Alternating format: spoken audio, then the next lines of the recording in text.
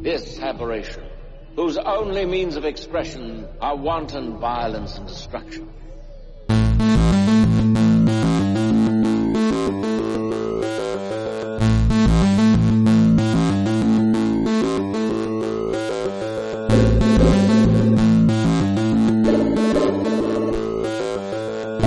I'm hoping to prove that within every normal system, there exists an aberration, something different. This weird aberration society. I think we're good. All right. As I look over to my girlfriend sitting over in the other room. Hi, Miss Girlfriend. He said, "Hi, Miss Girlfriend." Hi. Right. All right. Bet. This is a first. She's usually never here when I do this. It's lit. Yeah, so we got a guest audience now, I guess. Hey, man, the best audiences are one people. I mean, one person. One people. Oh, So Jesus. All right. Welcome back to Mutual Aberration Society. I am Ryan Jackson. And today I'm going to be talking about the 2003 Takashi Miike film Gozu. And to talk about Gozu, this insane movie, I have a special guest. I have on Bruiser Brigade member Bruiser Brigade. Bleachy Warhol. Now, Bleachy, if you're vaguely familiar with this podcast, as I know you are, you know that at this point I have the guest give their own intro. So for everybody who's not hip to Bleachy Warhol, in your own words, let them know. I am the palest member of Bruiser Brigade. I threw that up 5 minutes ago because my sound matting is very ratchet looking, and my studio monitors are held up on cinder blocks. Let's get this crazy movie popping. Let's go. Oh yes, this is a very crazy movie. I would like to say before I start on Gozu, because we got a lot to cover with this movie. Fucking shit. I literally have like 4 pages of notes. Yeah. I watched this shit like 3 times because I still can't fathom what the fuck this movie is. I was gonna say, before we got on that topic, being that like you're the first sort of rapper that I've had on, and producer, by the way. Yes, and engineer, I guess. Engineer, I mix all my shit. Right. You're the new project. Was it iPoet 4, right? Volume 4, yes. Which is really good, by the way. I appreciate that. I really like that. Yeah. Speak a little bit on that, because I feel like it's an EP, right? Which, yeah. Another thing that I appreciated about it, this is an EP, but it's still like 20 minutes damn near.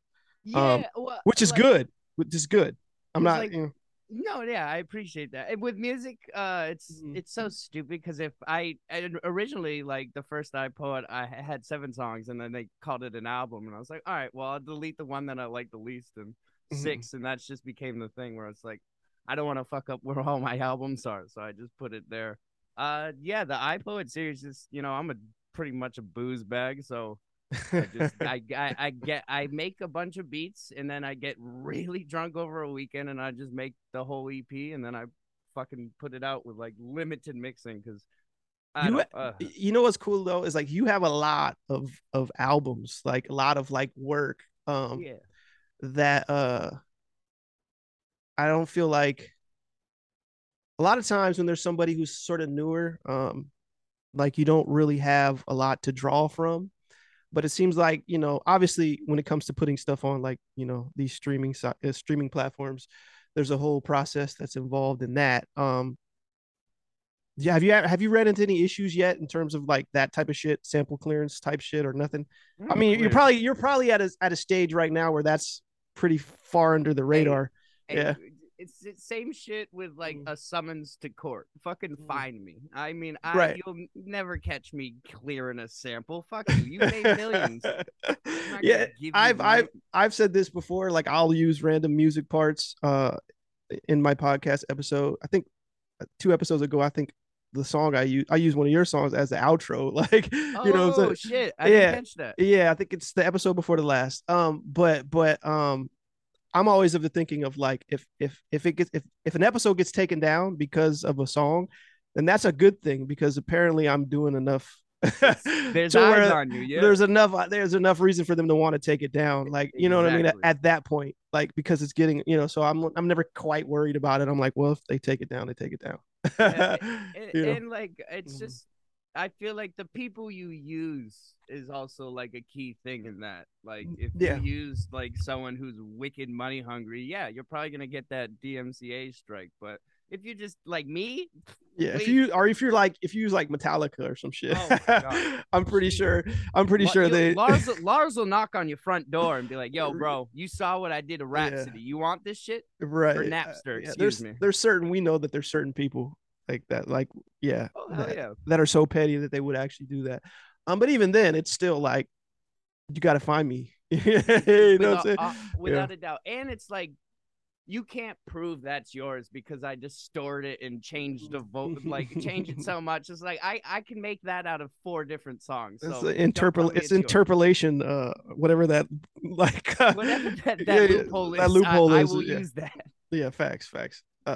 So what part of Massachusetts are you in? Oh, I'm in the center, Worcester, Massachusetts. Oh, Worcester, you're okay. Greatest city in the world. The Irish person from Worcester. Yes, definitely. The more I get drunk, the more I'll tell you how Irish I am. That's just the part.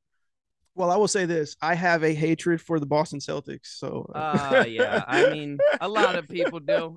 We definitely don't help it at all. Like, we are very. I'm a lifelong Lakers fan. Right? Oh shit! All right, yeah. So the hatred, our shit goes back before I was probably born. Right, even born. Right, the hatred was there a long time ago. Like one of my favorite moments of this year was watching the Celtics lose to the Warriors. Yeah, no, that was. That because we had such a team, and like I'm not like real big into basketball, but like when we make it that far, you damn right I'm at a bar drinking a Guinness, fucking cheering them on. But yeah, that was it. But it's Steph Curry, it's the greatest shooter to ever live. So it's like, all right, we got beat by the best. That's fine. And you know what? It's funny, and I don't know if you've been to any sort of Celtics games in your life, or if you've been, I've been to like 1 or 2, and if you've been to any Red Sox games in your life, apparently, I'm Caucasian. Yeah. So that's the thing, right? I tell people this all the time. It's never personal with the players, right? No. It's the organization, right? It's the organization and the fucking fans, bro. Because it's like that person's gonna wear another colored jersey in 4 years. We all know that. But while those 4 years you're here, we got you. Yeah, except for Kyrie. Fuck Kyrie. I knew he was gonna say that. Fuck Kyrie. But if I was in your position, I would say the same thing. Yeah, but when Kyrie stepped on the little Celtic. And I love the little stepped on the leprechaun in the middle of the. Hey man, I wish my rap name was Lil Celtic. Lil Celtic. Yeah, you definitely have to be. You'd have to dye your hair at that point. You have to get. Yeah. I mean, I am 6'2", so that doesn't work out that well. All right, so again, I promise we're gonna get to Gozu. But there's a couple of things I wanted to ask you. In terms of how long have you been, making music? I was about to say. I know it's a very basic question, but it's every day since I was 15. So I've made 2 albums a year. I've worked on it multiple hours a day every day since 15, and 2 albums a year is usually the turnaround for that. But I started off like a stolen MacBook with GarageBand and shit like that, and then moved on up, and I don't even get like it seems to be working now, but like I've been doing this shit for so fucking long, like, but I just never release shit. That's on me though. I mean, you seem like you've got a lot of stuff out there now, though. Well, I started releasing all my shit in 2021, top of 2021, and I just backdated it all, so it looked like, oh wow, this guy just made 17 albums in 1 fucking month. That's crazy. So the obvious question is, how did the whole Danny Brown, like the greatest ever? Yeah, how did the whole relationship with Danny Brown come about The internet, really, like Twitch, and then like he got a Discord, and like, yeah, he's like really the realest motherfucker you'll ever. It's crazy, like, cause like Don't Meet Your Idols and shit, and that's my favorite rapper. But yeah, nah, he's just the realest motherfucker on the planet. Like, I had like 40 monthly listeners when he was like, "Hey, I like your stuff. You want to get down with the brigade?" And I'm sitting at a desk job like, "Okay, well, we're not going to do anything for the rest of the day." Yeah, I mean, honestly, as a Danny Brown fan myself, it's good to know that like he's literally the guy you think he is, right? Oh, beyond that too. Right, right. I think like it's 100% just he was calling me like, "Yo, this is the newest Bruiser." Like the first time I went over there and shit, he was introducing me to everybody as the newest Bruiser. It was yeah, he makes you feel family. Like, it's great. How's it feel to be though? I mean, obviously you're the first non-black person, I'm also the first non from Detroit. Detroit. That's what I was literally about to say. You're the only person that's not from Detroit. Who's part of Bruiser Brigade, because obviously you've got Bruiser Wolf, who's amazing, by the way. Actually tonight they're premiering his new album on Danny's Twitch. Oh, Bruiser Wolf's new album? Yeah. Holy shit. He's playing the whole thing. Yeah. So that's where I'm gonna be after this. Yeah, that's what time are you doing that? I think around like 9:30, maybe 10. I don't know. EST. We're in Detroit, right? I mean, well, Danny's in Austin. Same. Oh yeah, because he's in Texas, right? But is he in Detroit right now though? This is the question. No, he's still in Austin. They're like an hour difference. They're like oh, that's not bad. Yeah, I think because I know Hawaii is 6.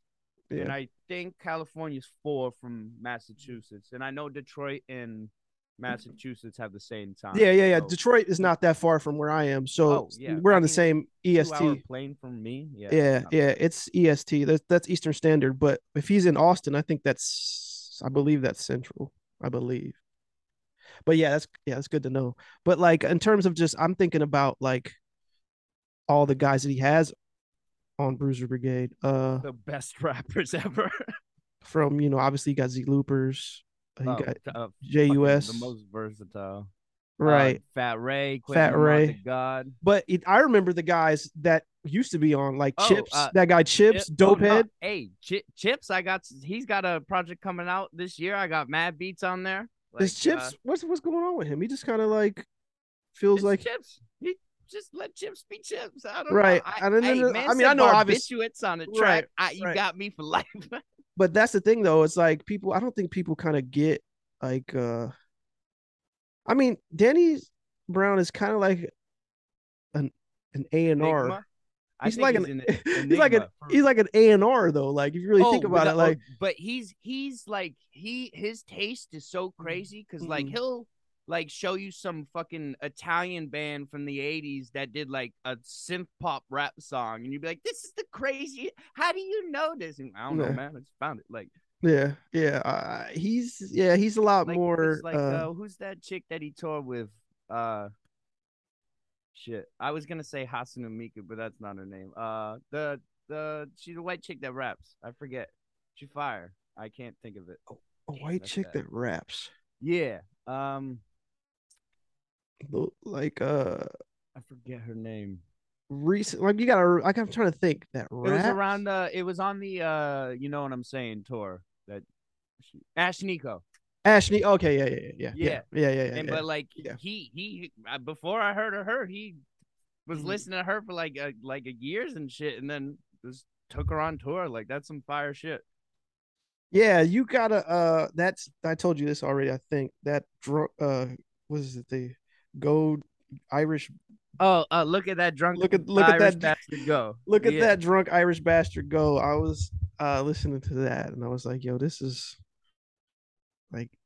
hard. Like not only that, but like just again, like you were saying, like the Jack Nicholson schemes and shit. Yeah. I was like, okay, like this, he's like movie guy. Like, okay, like okay. I watch like 2-3 movies a day. Like I love The Art of Escapism. Like I fucking hate life, as you can tell by like some of my albums. But I like what movies could do. like they can really just like, hey, this is an insight to someone's, like the movie City of God. Like I would never know how someone in Rio de Janeiro lives, but you watch that movie, you're like, shit, I got a pretty good description of how this was at this time just by art. I think that's a beautiful thing. And, you know, like when you get to like the Kubricks and shit, you're like, all right, they were doing something else with this that we can't even comprehend because they're so like forward thinking and ahead of us. Yeah, that's true. And you know, it's kind of weird because there is a lot of overlap, and maybe it's just a creativity thing, but there is a lot of overlap when it comes to people that who do music and like in film and sort of an interest like both ways. You know what I mean? Even me, like when I first got into sort of writing and shit, like I was enrolled in an audio visual program. You know what I'm saying? Like that, like I was always involved. Like I was always writing, right?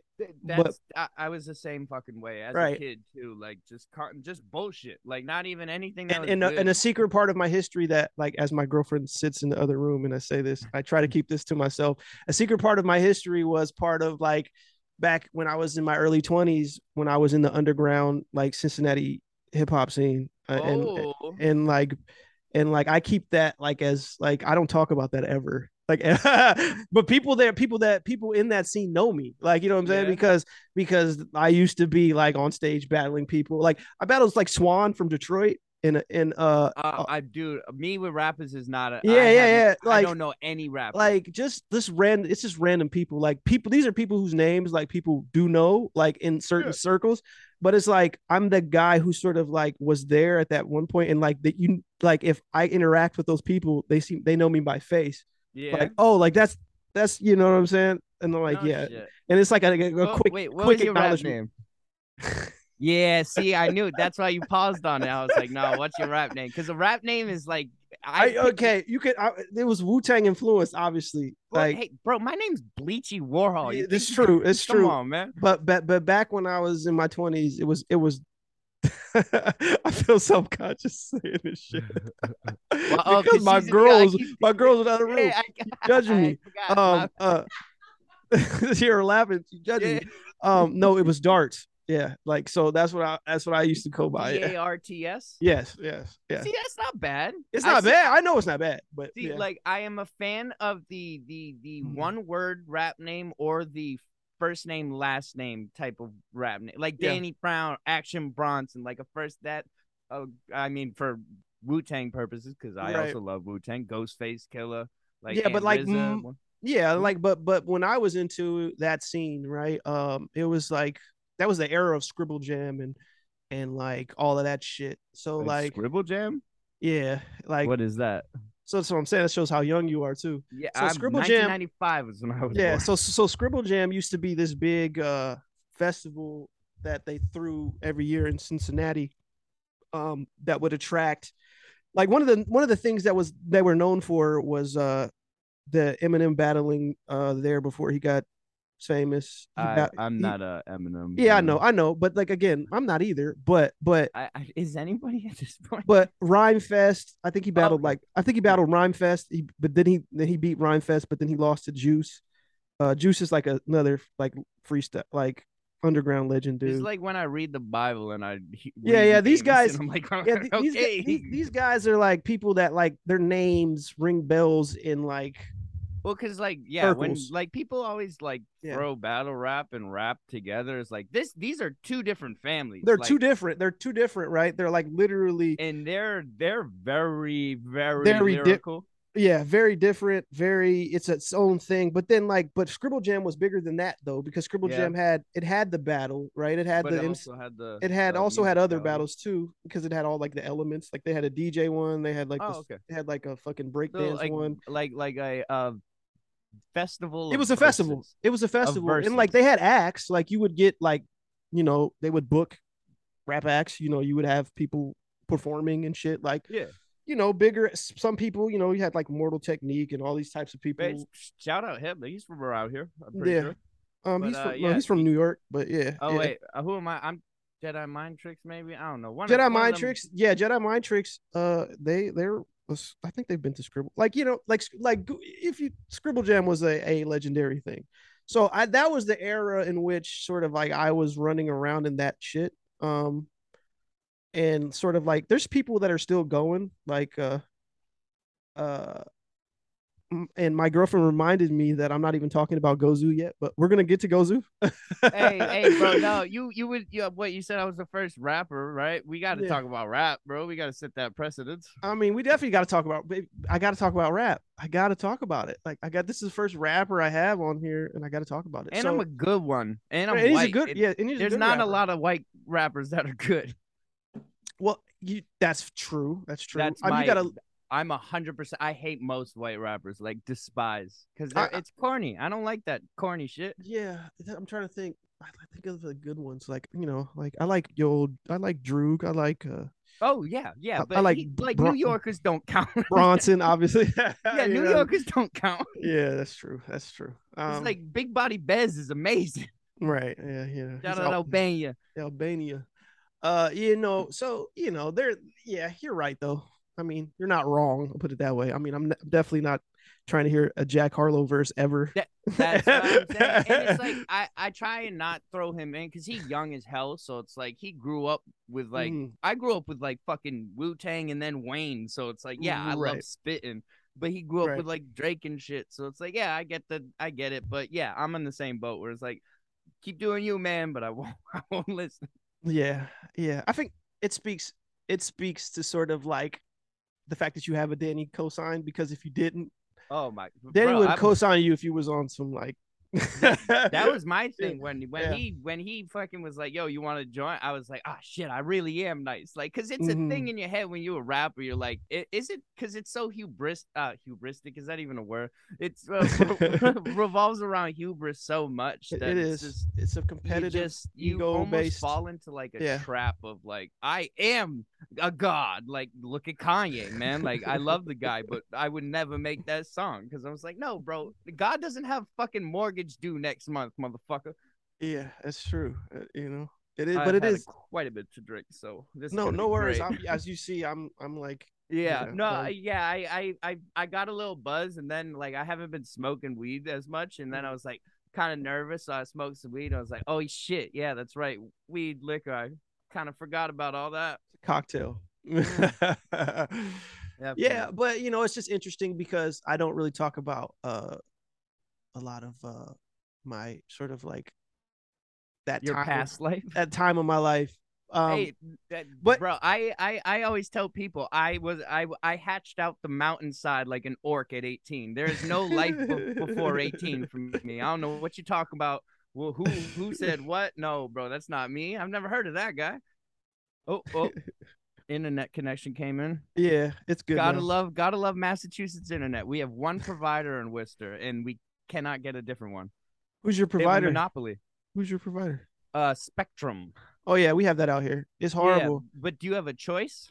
Well, I do now in the place that I am now, but my previous place, I had to use Spectrum. They had like a deal. Well, like they did with that the place, whole city. That's how they move. Yeah, that's kind of like you can't. There's no. That's illegal. I'm pretty sure, but it just floats. It's capitalism, dog. Yeah. Hey, we're never gonna talk about Gozu. You get me started on that shit. Yeah. Okay. So now that you said Gozu.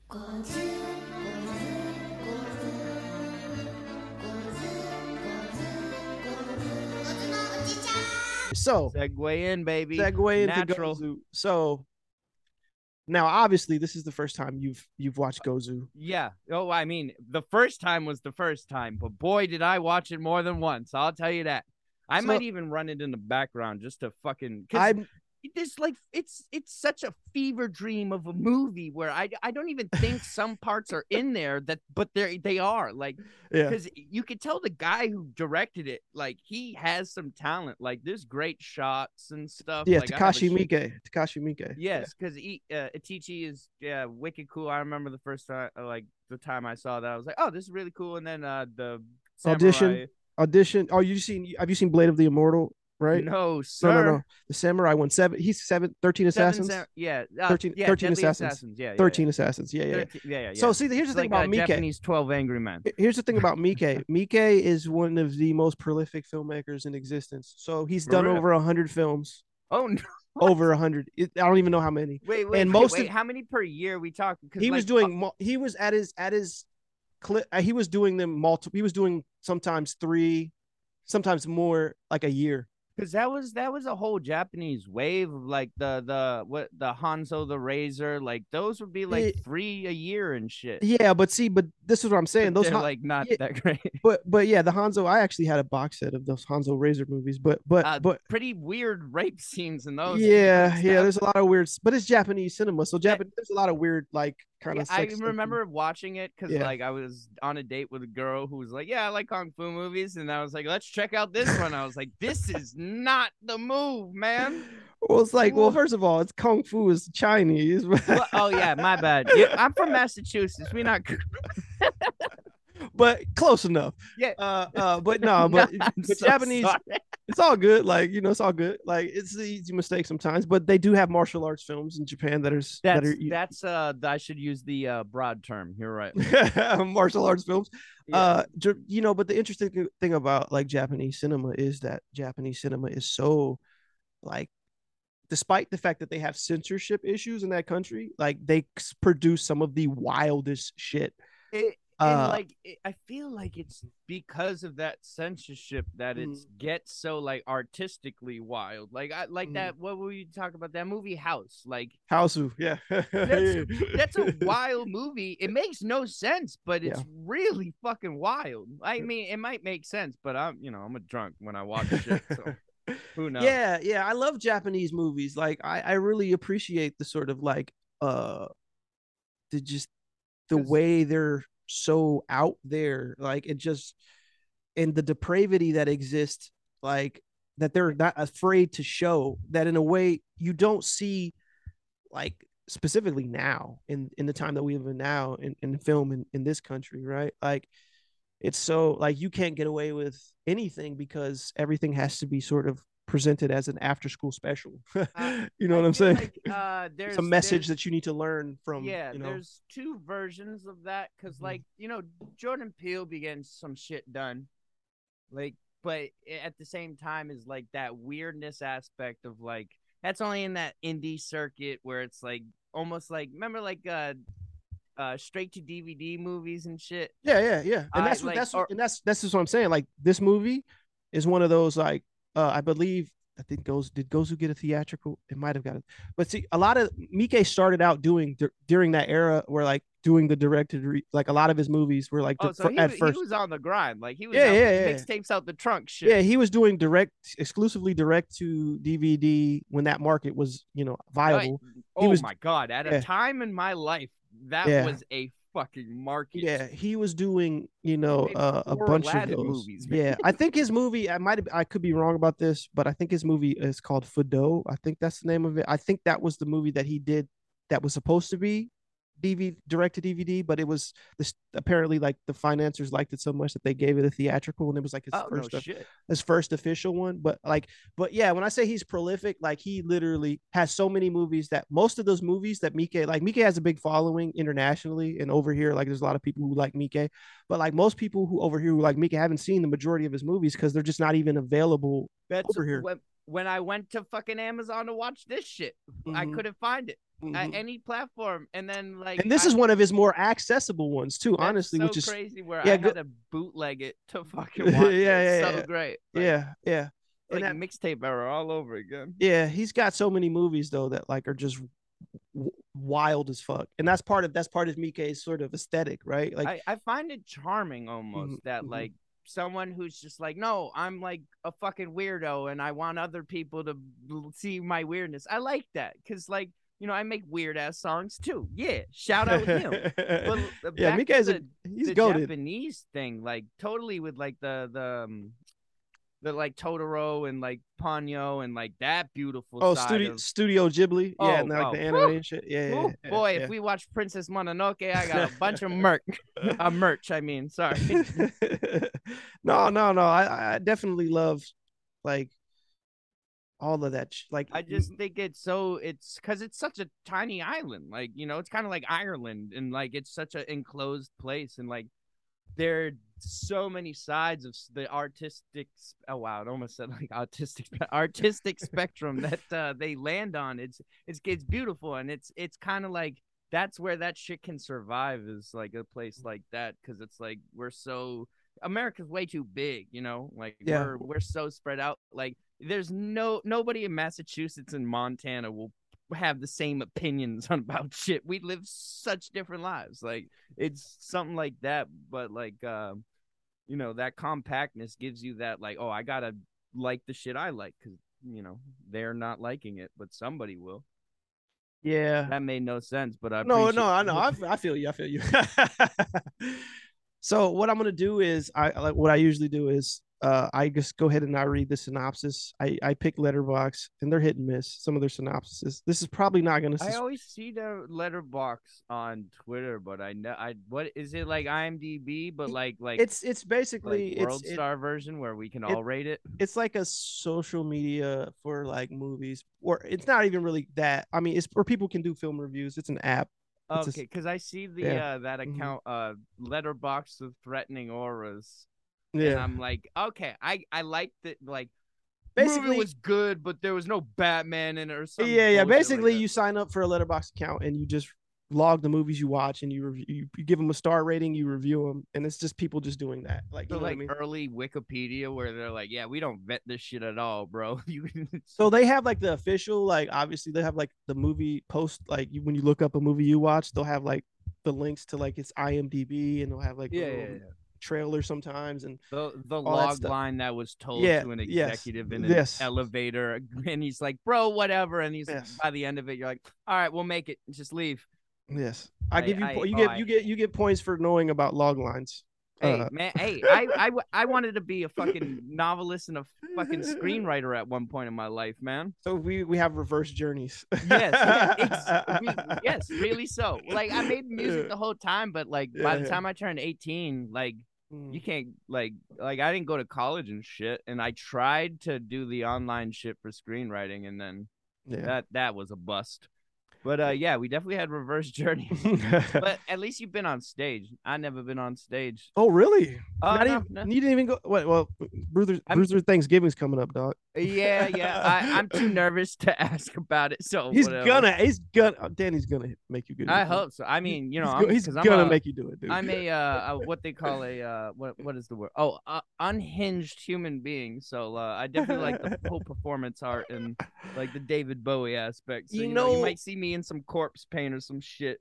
It's funny. My girlfriend keeps asking me to do karaoke. What's your song? I don't have any specific, but because you're down with the sickness, I know it. You just want no, you just want to do it. Hell no. But the funny thing is that like I've already had that stage thing of like I had to get over that. Like I had to like learn how to get on stage. See, like for me during that time of my life. So like I've probably been on stage more than a lot of people, which is weird. Especially if you're doing battlings. I was going up every week. Because battlings are different, where it's just there's 600 people all on this stage looking at you. I did it in other states. Like I was I was at Breaklanta, and I went to Breaklanta, and I've done it. So I had like in a very compact couple years of my life, like I probably have a lot more stage age than like I should, like that people probably don't understand. Like so the prospect of karaoke is nothing. Like, you know what I mean? Like for me it's the singing aspect. Right. It is, I mean, but the expectation is you're not a professional, so it's like you're supposed to be bad. But like, I am. So yeah, you know what I mean. Like you are a professional, but you know what I'm saying. Well, I like because like I'm very underground. But like it counts. Below where underground is, I'm the ground under that. Listen. A big part of the reason that I do a podcast called Mutual Aberration Society is because I had to Google that word, by the way, aberration, and I already forgot. It was like something about destruction and like or some shit like that, and I was like, all right, I fucked with this because I watched some episode, and then it kept coming up, and I was like, what does this word mean? I'm a proud man. I don't like to Google things. Yeah, so but a part of that, I pride myself in sort of like being sort of aware of things. You know what I'm saying? Like, I feel like the one thing that makes an artist is their taste. Oh, regardless 100%. regardless of whatever 100. your medium is as an artist, right? You could be a painter, you could be a poet, you could be a singer, you could be a fucking jazz musician, you could be a filmmaker, a novelist, whatever, right? But the thing that separates our art, not separates is wrong, but I feel like, no, it's correct. The thing that separates a sort of artist from like a regular non-artist is the taste. Oh, 100%. Like, I wanted to be a novelist. I barely read books, but like the book that changed my life is like 508 pages long, but I read it in a day, and it's just like, just because that shit hit. Okay, so what book is that? Look Homeward Angel by Thomas Wolfe. Okay, Thomas Wolfe. 1926, yeah. I want to say. Eugene Gant. Yeah, Thomas Wolfe is that's legit literary shit for sure. Yeah, and I loved when I read it, I was like, oh shit, you could just be a fucking madman when you write, and nobody will care. And then that's how you get those Jack Nicholson bars, baby. Yeah, and that's the thing. And Adderall. So to give you a little bit of backstory in Adderall, to give you a little, I was sleeping right there. Yeah, a little backstory about sort of me in terms of like my sort of writing shit, right? Where that's all hentai, right? Hentai, all this? Yes. Yeah, that's all hentai, right? Hentai is nothing but I have a storage shelter for mine. But so anime breast and cum shots. Nice. I recognize a few of those. My girlfriend looked up like, what? Those are what's in those? Yeah, she's never cracked any of those books open, so she doesn't know. Hey, smart girl. Hey, the Lord of the Rings movies are better than the books anyways. Yeah. So my whole thing is wait, do you read the book before the movie comes out? You got that vibe. You're like, yeah, listen, my journey, I hate Hollywood. So good on you. So I moved to Los Angeles, right? And I lived in Los Angeles because of screenwriting. Like, I started into screenwriting, and like I lived out there. I've written a lot of different things over the years. I've worked with people, like I had I still do, honestly, but it's less active now because I had for the past 4 or 5 years going on, I've had a working relationship with an actor, Tyrese Gibson, and wait, Baby Boy? Yeah. So my guy. So I've written stuff with him. I've written stuff without him. So you wrote Morbius? That's what you're saying? Right? No. I read Morbius and I knew it was what it was. But I bring that up. I knew what it was. I bring that up to let you know that, like, in terms of like my like jadedness when it comes to film in the film industry, is because it comes from life experience, right? It comes from like me interacting with these people all the time. Like, I have so many friends and peers and people that who are the ops who write stuff. Like there's people, like, not a day goes by where I don't see a show or a movie written by somebody that annoys the fuck out of me, or that like I fuck with.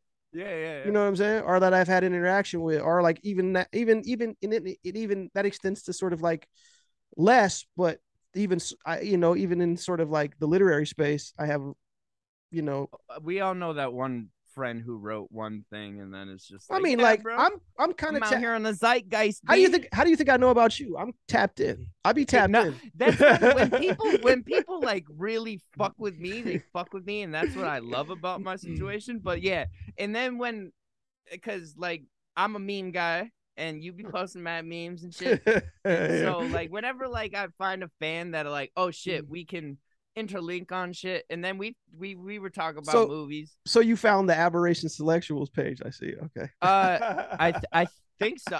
The one that whatever followed me on Twitter and Instagram, I followed back. Because, the Aberration Selectuals is basically a shit posting account. So see, I want a shit posting account so bad, but I also like want time in my life, and I know how like addicted I would be to just saying.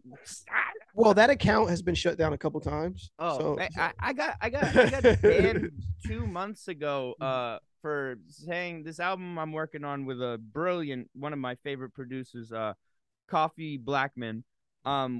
We're working on an album, and then I was drunk tweeting about it. I was like, "Oh, we come at the throats," and then they deleted my Twitter for like 2 days, like a couple months ago, just for that. And then like I was texting him, I was like, "Yo, no, he's my producer. Like we're having fun. Like it's just so like."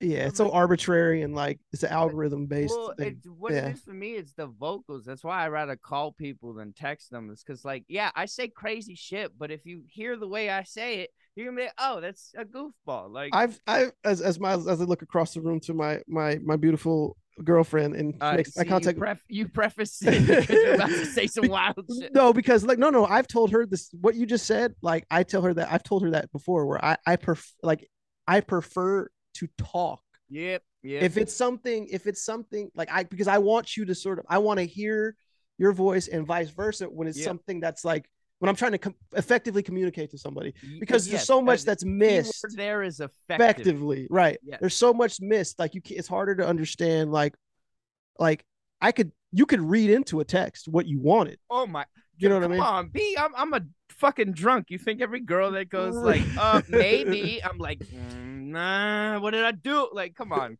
Yeah. Right. So yeah, I'm on this similar tip when it comes to like talking. Like I mean, obviously, clearly I talk. I have a podcast and I talk too much. But no. As my girlfriend shakes her head, yes, I talk too much. You're an appropriate level for a host. Well, thank you. Like you'll let me go on my tangents, and that's what I like. Somebody who's just like, all right, let this dumb fucking guy say whatever his drunk Irish ass gonna say, and then I'm gonna be like, yeah, bitch. Baby boy. Well, it's a two-way conversation. Callback. See, a conversation is a two-way street, though. You if I'm only talking, which I can do, I don't want to do that. I would rather like hear perspectives and let you talk. I'm the same way until like I mean I'm an introvert, and I spend most of my time alone inside, which I thrive. That's how I pump so much shit out. But it's like I'm a bar fly, so it's like whenever I go to a bar and like I talk to random people, but then you just meet someone and you're like, you don't have any clue of how fucking much I want to throw my drink in your goddamn face. Yeah. You've talked about fucking New Balances for 20 minutes, man. I'm trying to watch The Matrix on a TV from 1980. What's going on?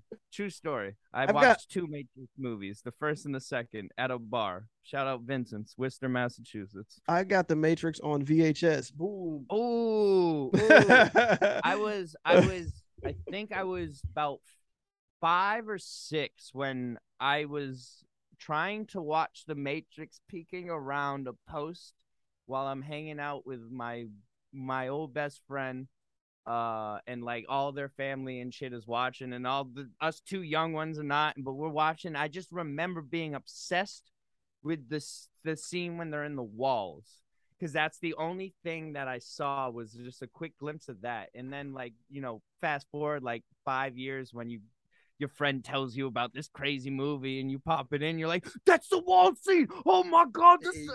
That's the beauty of movies, man. It's like nothing can evoke that. Like if I watch The Brave Little Toaster, I'll fucking cry because I'm like, damn, bro.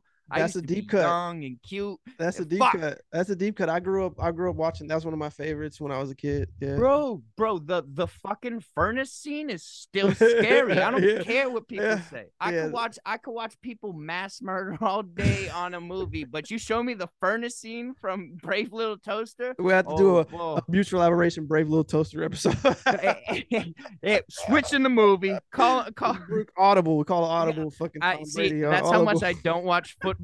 Is I tried to remember it via Madden games, not actually Listen, knowing football. I stopped watching football after the Kaepernick shit, and then I started to ease my way back in. But full disclosure, my sister works for the NFL, but I still don't fuck with the NFL. Yeah, So- I just so- like like it's just so pitiful that kneeling was the thing to so like stupid. It's so What? stupid. It's so fucking stupid. like I'm all for it. And the like, Bengals made the Super Bowl last year, so which is a big deal in fucking Cincinnati. Oh yeah, it's Cincinnati Bengals. Gotcha. Yeah. gotcha. So it's a big Well, deal. see, with Patriots, I mean, we're so fucking. Oh yeah. You're lucky that you had Brady for all those years. Oh no, without a doubt. And then like that's how much like we hate like Johnny Damon because he was a traitor. But like when Brady leaves, we're like, bro, thank you for fucking Yeah. You 20,000 rings. Can't really be mad. Yeah, you Yeah, can't. and you it can't, wasn't yeah. even his fault. But Belichick was wanted to pull Belichick. him out, and he's Yeah. like, "You think I'm old, bro? I'm gonna take some HGH and fuck you up." Right. I'm 45 and I'm still going. Yeah. Hey, Yeah. but that's the thing is like that's the quarterback is because he's just got to do 12, 13 steps. He's good. It's just work on this. Just a simple arm throw like this. That's all they do. It's like pitchers pitch. I remember, this is telling my age.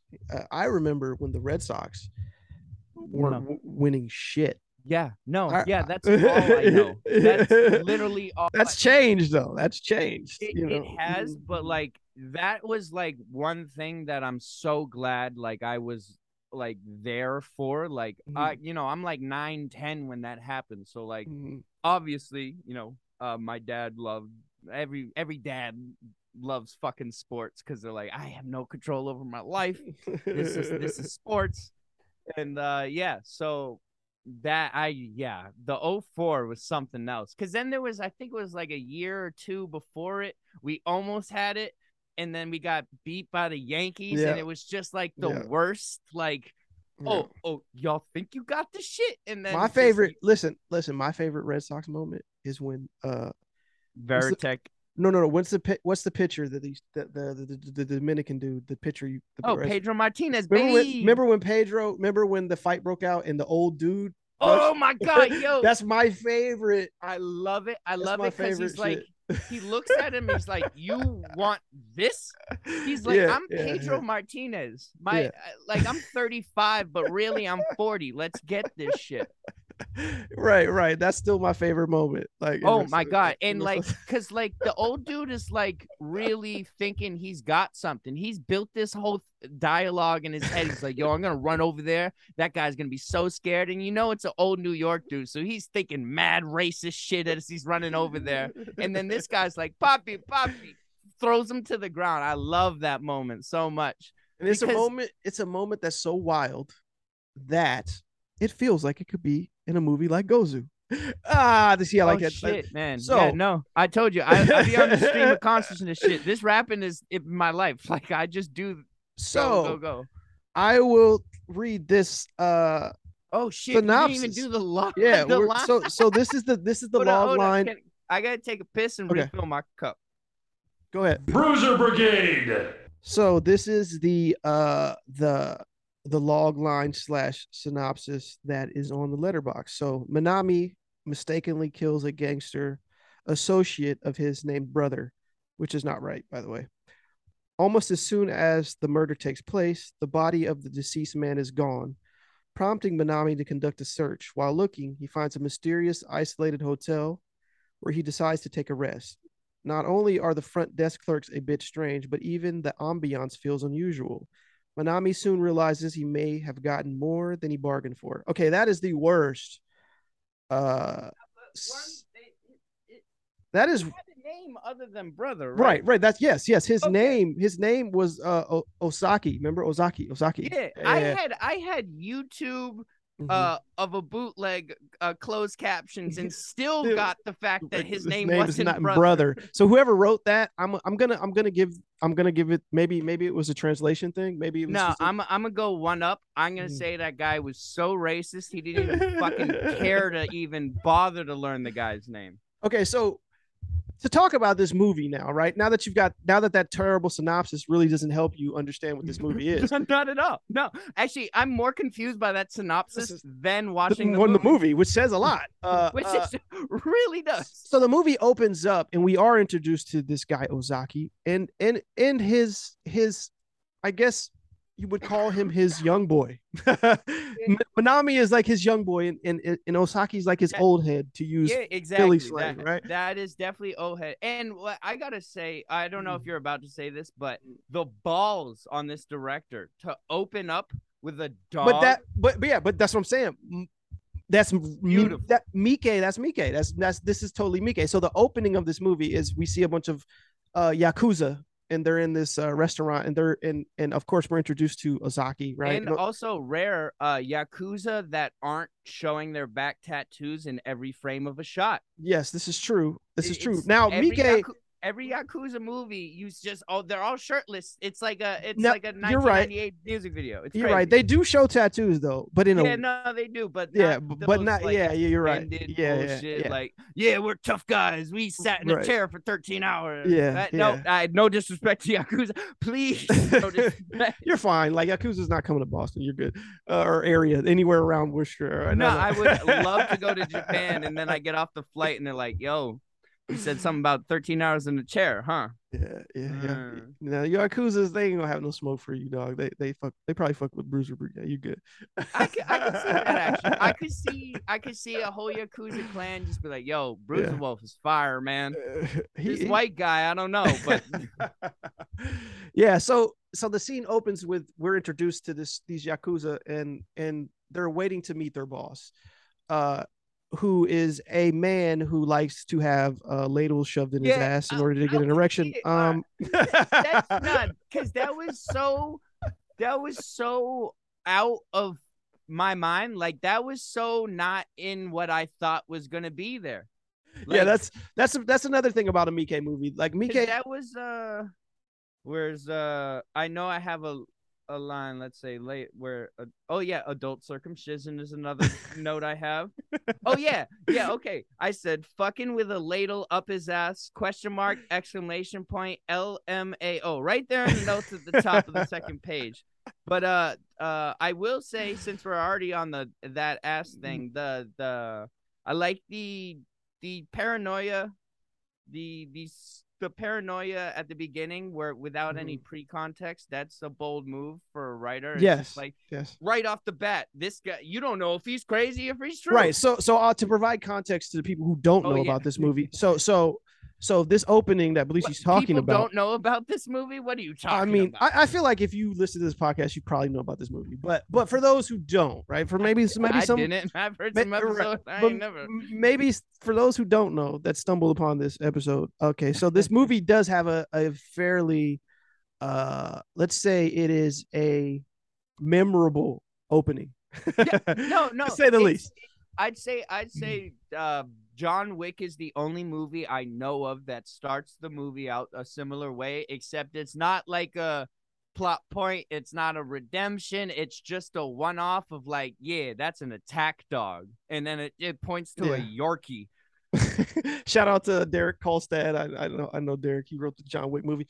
But so they're having this meeting with their boss, right? This Yakuza boss. And now Ozaki gets up and looks outside and sees a woman with a little cute dog. Two women talking. Two women talking. Not like staring over. Just like if you were to see two grandmas or like two aunties chilling, talking about church that they went to yesterday. That's the picture he painted, and you can continue. I just wanted to paint the innocence of what I saw, right? And then when I was reading the closed captions, I was like, "Whoa, what are you talking about?" Like, so Ozaki says to his boss that, like, you see the dog outside, right? And they're all looking, and they see this innocent dog and these two women talking, and he's saying. Ozaki says that he thinks that the dog is trained to kill Yakuza, right? Something to that effect, right? No, exactly. Like, yes. I'm pretty sure he said it was a Yakuza attack dog was a phrase that came up in the closed captions. Right. And they're looking like, what is he talking about? And they kind of like, initially the boss walks away, but then Yakuza says, I have to kill it before it kills us. But that's my thing is then when he says that, the boss looks and is just like, okay, go do your shit, young boy. Like nothing, there was no like hesitation of like, hey, bro, you're fucking crazy. Well, at that point, I think everyone around him thought like he's nuts, right? So, but they just was like, whatever. But he marches. He takes a direct, like, he goes directly outside. Direct is a good word because grabs. That's a beeline if I ever saw A to B right there. That is you could have thrown pussy in his way, a fucking helicopter, didn't matter. He was getting to that fucking attack dog. God damn it. And the first thing he does, he steps outside, he grabs the dog from the woman, grabs it, then throws it. First, he spikes it like a football to the concrete. Like it was almost comical. Like it was super like this could be like a edgy dark comedy like in the 2010s. Yeah. Like, but this was like what 2002, I think. Yeah, 2003 or 2003. Yeah, early 2000s. Yeah, so it's 2003. Like that dark comedy is not in the fucking the zeitgeist. This guy was like, this shit's hilarious and they'll know in the future. But it's also like devastating because it's not in the context clues of the actress. No, not at all. Not at all. It catches anybody completely off guard because it's so abrupt and so random. But it's gruesome. And it is. He takes this little dog, he spikes it a couple times, then throws it, then grabs it by the leash, swings it around over his head like a helicopter. The helicopter was like, that's when I was just like, nah, this director had a vision and he was in the pocket. This is a Papoose verse in his mind. Like this guy was out here. He took the Yorkie, or I guess that's what it was, right? Was it a Yorkie? No, it had to be. I think it was a small white dog. Took the small dog. Yeah. He took the small dog. P.D. Pablo swinging around his head like a helicopter, slammed it into the literally drum line. It hits the actual window. Yes, the splatter and drip of like obviously early 2000s fake blood, but that added a certain level of like, this could just be a snuff film. Like there's like this, that was a small dog. There's not going to be a lot of blood. Like that could have been it. Like those could have just been two aunts chilling. But yeah, so upon him doing that, obviously at the same time you have all the Yakuza watching him like completely like, yo, they're Yakuza members. They're fake. They're looking at him like he's bugged out. Like they don't even know how to respond, right? And then he looks up and locks eyes with the boss, right? And the boss is just staring at him. And that's the opening credits. Like obviously the blood rolls down, right? Then you got the opening credit scene. The fact that they were just like, here's the movie now, and like it wasn't like because in that, like we'll get into it later, but that specific character isn't the guy. Like he's not the one. Like so when I was watching it, and I was like, it's such a fucking like, but at the same time there are beautiful shots. Like there's a lot of good skyline shots during the intro. Yeah. And so then, literally the intro, right? You're right. So it cuts from that, right? After he kills this dog, right? Title goes to, then it cuts to them on we see Miname and forgive me if I'm butchering Japanese names. Brother is and Ozaki, right? And now Miname's driving. He's in the driver, and Zaki's in the back seat, and they're just driving like across. A boss, by the way, like a boss, like the true old head OG. Like with the top down too. He's right. like, the convertible. JFK, don't scare me, boy. Yes, and they're driving. They're driving in like some outskirts of Japan, right? And beautiful scenery. And I do have to say the pink skyline shot. Was so good that I wrote it down, and that was a great shot because if they went to blue sky, it'd be weird after the blood. But after the blood to a pink skyline, it really, I don't know, the palette was good. Because if they did like something clear, it would just be too like in House, where they just randomly cut to like a sing along, and you're like, what? This is like a horror movie. But I think that's when I was like, okay, this is a director. Yeah. Because anybody can make that first scene, but nobody can make that first scene like he made that first scene. Like, if that, I put it in a weird way, but like you could kill a dog at the beginning, but you couldn't kill a dog the way they killed a dog, to where it's like, again, PD Pablo the dog, like into just some like, all right, now we on a mission. Like, all right, man, that's your everyday life. That's word. I usually go to McDonald's, but you kill dogs. It's crazy. Yeah. So, and I did like the by the river shot when they were talking. Yeah. And he's like, yeah. We got to do this one thing. And See, then that's the thing, though, like what you're describing, right? And those things that you're talking about, these are the hallmarks of like, oh, like, because a scene that opens that way, right? Like, you could assume automatically, like, oh, this is just some like B movie, like just some sort of, that's what I thought until right. Skylines. But then you really see, oh, like, but actually this is made by a competent director, an artistic director, a director with some artistic, with some chops. Had that vision. You know what I'm saying? Yeah, right. He had a vision. Right. So he opens. opens. And it's crazy that this guy did Ichi the Killer, Audition. Like, he's got so many. He's Miike's goated. He's definitely goated. He hasn't, like, again, he's really one of those filmmakers that, like, he's got over 100 movies, dog. He's just, well, like, that's like I love same shit like music. Like, I love someone who goes in thinking, this is what I want and this is what I made. There's no difference between what I wanted and what I made. And that's immediately I felt when I watched this opening scene into the credits, which, again, I think you were right to emphasize that this is before the credits. There's a late title card after this. Like, it sets the tone. It really does. It really sets the tone. You're like, so you already know if you make it past that. Because it sets the tone of like, oh, this might be like just like weird, but you don't know how fucking odd this goddamn movie is until you finish it, and then you're like, I literally do what I did, which was like, I need to watch this tomorrow. Right. So it literally does that thing of, it starts with the sort of, if you want to call it a prologue, right, and then it ends with this epilogue that are equally so wild. It's like it sticks the land. Or it delivers on the promise of the first. The first scene. Did a thing that, weirdly enough, that the movie Infinity War does very well. Within the first 2 minutes of meeting each character, you get them like this, to the extent of like, oh, this guy's like Yakuza, so they're violent, but the reaction from these guys is like, this guy's separately violent, and obviously, it just sets up the characters so fucking well and so fast. Like, but also the story doesn't go where it sets them up to, which is like, that's why I rewatched it again, as from a writer's standpoint. I was like, the balls of this guy to just be like, yeah, you think this? Nah, Brody.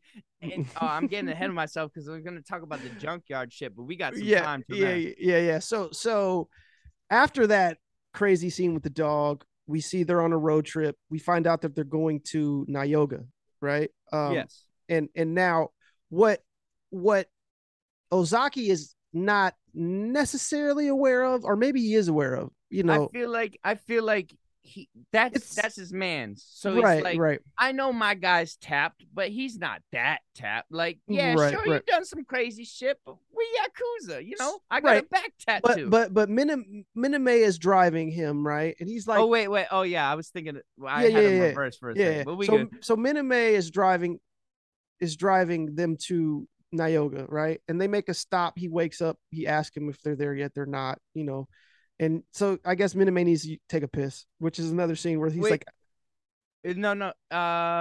Yes, no. Yeah, sorry. I had a note, but you were right. So, yes. Sorry, man. I told you. I like the stream of consciousness shit. No worries. Yeah. One thing I like is during that scene that you were just talking about, he does this thing where he leaves the shots just a bit too long. And like, it really makes it feel like a painting almost. Like it's like 3 seconds, 4 seconds of like, I feel like there should have been a cut, and then it really kind of like brings you in. As well as what I noticed on the second rewatch was that every time, like, it was a stationary shot, it's like this beautiful cinematic thing, but when it's with a person, it's kind of handheld, so it shakes a little bit. And like he does later on in the junkyard, he does that like following the killer shot. But like that's not what I'm referencing. Is like there's that shake where it kind of draws you in to where it's like, oh, I feel like I'm walking with him to go take a piss. Like I really found that like I love when filmmakers know the difference of like, yeah, let's not put everything on rails or let's not put everything locked down on a tripod. Yeah, exactly. Sometimes we go handheld and then we go locked off. Yeah. You do see that, and Miike doesn't. He's never. First of all, Miike doesn't give a fuck. Like Miike will do anything. Like, you know what I'm saying? Like in terms of as a filmmaker, so Miike will try anything, he will do anything. But that's where you get the gold, man. Right. That's He's really a true, where you get that shit. You know, as much as, you know, for the slack that, you know, whatever flack Miike does get in terms of his content of his films, it's like he is truly a bold sort of filmmaker. Oh yeah, right? You know what I'm saying? And if you watch, I mean, I'm just guessing, but because I've seen 3 of his films, and each one I've watched was progressively more insane. This being the last. This is probably my favorite Miike, probably, so that I've seen. He's got 100 I would movies, say if like you watch this and get mad at anything else that he makes, like that's on you, buddy. Like, yeah, I don't like this comedian because he says horrible shit, so I didn't go to a show.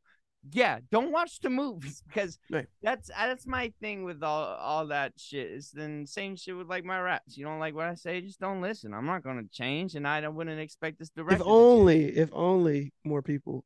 Nah, they do. Just Twitter's not a real. You're right about that. You're right. Online is a little bit different. You know, obviously Twitter's not like that. Because like I mentioned Andrew Tate, and that's why I deleted my Twitter for like a week or two, or I think it was a week, but it felt like a fucking month. But like I just said, I would like to throw a Molotov cocktail at Andrew Tate, and then a guy named Men's Free Speech came in my comments and was like, "You didn't really think that one through," and then I was like, "Oh, you fucking fuck boy, you don't know me," and I was like, "Yeah, kill me and him. Mission solved, bitch." Yeah, and I was like, I don't want to deal with this, so I knew you should have just blocked, dude. Like, nah, well, dude, you want to see my block list? Oh my god, bro, my Twitter feed is literally people I only follow because I've blocked so many fucking people. But I do like the mute function too. Mute is like a very sometimes it's like underrated function. I don't want to be a dick and be like, yo, you pull up my shit and you're like, this guy has you blocked. It's like, yeah, you didn't do anything to me. One time you used the word euphoria, and I was like, I've heard about whatever that is for too long. I'm not gonna watch that show. I live that show. All right, we're good. Yeah, I've said this before in different episodes, but I'm so immune to all of that shit, dog. Like I'm a veteran. Like I'm a veteran of the internet flame wars. Oh, me too, 100%. And like, you know, I grew up in Massachusetts. Like we say retard and all kind of shit. Right. All the time. Like, yeah. I'm straight, but you know, I'm effeminate because I grew up with a single mom and an older sister. But like, I've been called that word at 7 times a day for the last 60 fucking thousand years, and it never bothered me because I was like, yeah, but I fucked you, bitch. Like, what's good? Like, and it's just I feel like the internet, you don't get a and plus, you know, I mean, this doesn't mean I'm not with the like if you make people feel horrible about themselves, I don't think you deserve to be in that communal aspect. But I believe hating is a good thing sometimes, you know. I'm the biggest player hater of them all. But I always say this, right? I say that like people want to talk about sort of like, I don't know, like a lot. Hating, right? If people even want to call it hating, right? But I be hating on everybody. Listen, hating is a thing that is like a way for people to sort of like dismiss their own insecurities, or just to dismiss certain criticisms, right? A lot of times, I feel most criticism, like to people, is perceived as hate. Like, you know what I'm saying? And yes, sometimes it is legit, like, oh, that's some hate shit. But a lot of times it's just criticism, dog. Yes. And like sometimes like you ain't got like I'm all for it. You know what I'm saying? I'm all for it. But my least thing is I like to play with the criticism because like you can't fucking harm me. I Right. grew up with a junkie sister. Like, bro, the shit I fucking heard out of people's mouths, the internet could never phase me. But it's like, if I don't get to have fun with you back, like, that's not cool too. Yeah, that's true. 'Cause- There's a different, but again, like it's about like sort of like now it's hard on the internet because you don't necessarily know who you're engaging with. And my thing is like I refuse to talk to people that don't got their face in the fucking That's true. profile. Yeah. Like, what the fuck? Like, you go and talk shit, but I can't even see you. Like, that's some bitch shit. And like, Yeah. I've threatened to dox people, and I really want to just like pull through and be like, you know what? I'm gonna come to where that 7-Eleven you work at. I'm gonna make you eat a hot dog. I swear. So that's the shit that pisses me off is the Anonymity. Yeah, anonymity. man, Yeah. such a hard word. Like, I know Anonymity. I have like 4 like really good raps that are full pages long, but each of them contain that word. And every time I try and record it, that's where I fuck up. And I'm like, I'm not spitting this shit. Fuck it.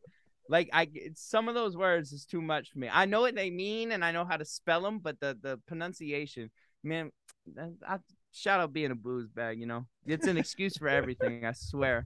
Oh, you didn't come to my dad's funeral. I was drunk. Sorry. Like, You are truly from that area.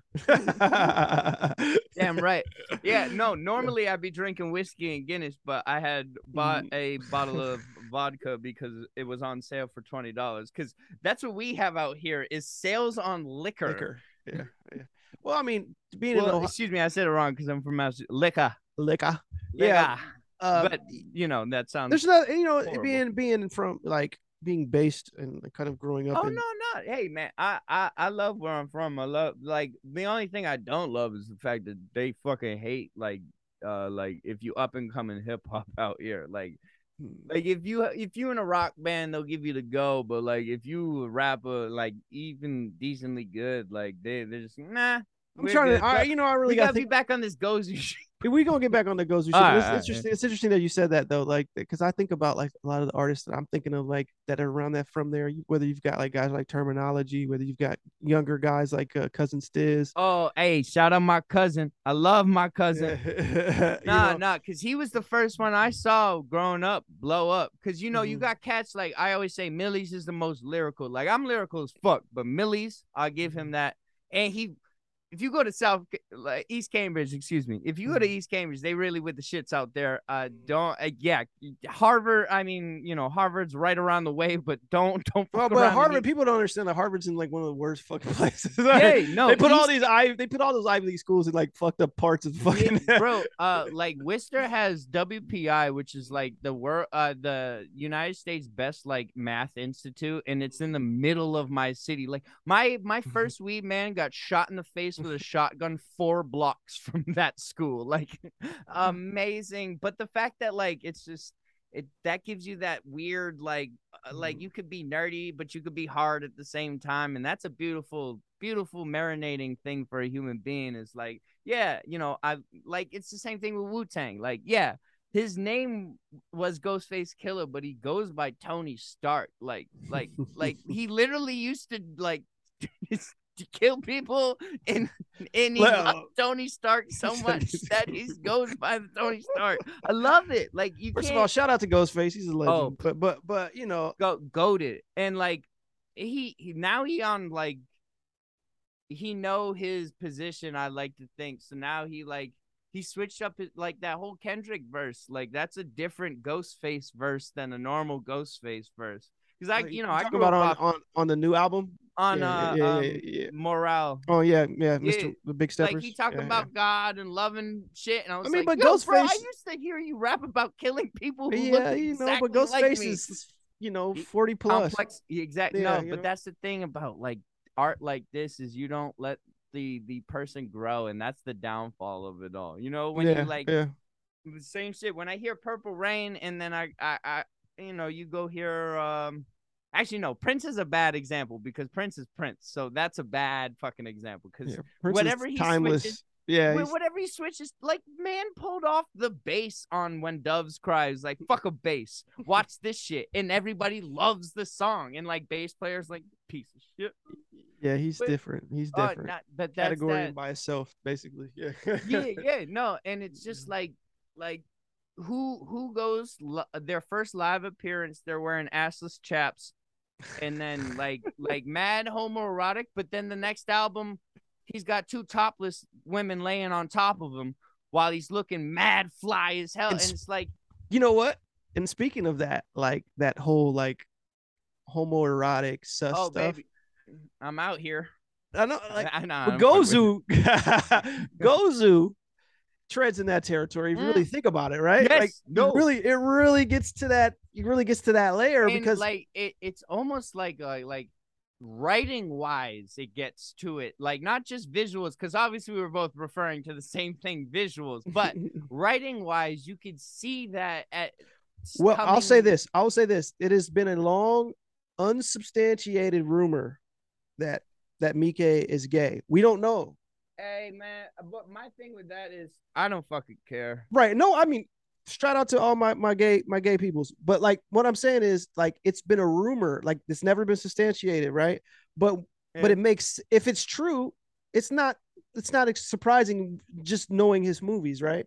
But I like shit like that because I grew up with I love Freddie Mercury, and like I'm a straight dude, but like my idol was Amy Winehouse, so I like that androgynous I'm a person type shit of like what a Prince. Some people suck dick. Yeah, exactly. Some people suck dick. Some people get they dick suck. Who give a fuck? Like that's what I like. I like all that middle ground shit, but I do like knowing that he just kept this shit like you don't deserve to know.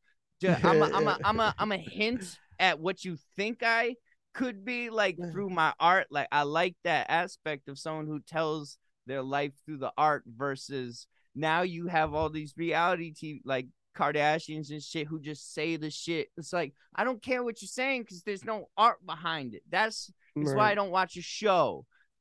I'd rather watch the Nikki Glazer show that replaced you because she's a good comedian. She's funny. She's busted her ass off. I'd listen to her. But, I mean, your porn wasn't even that great, to be honest with you.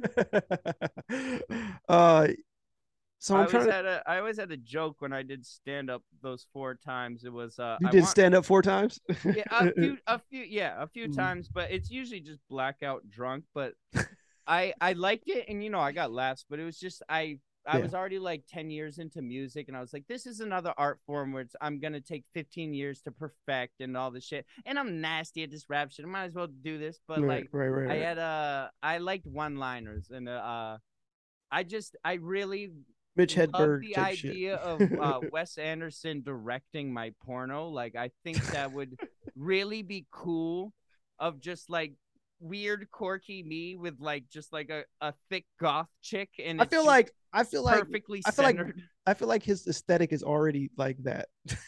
It is definitely. I feel like most porn is shot like Wes Anderson movies. I feel like Wes Anderson is like OCD porn. True that.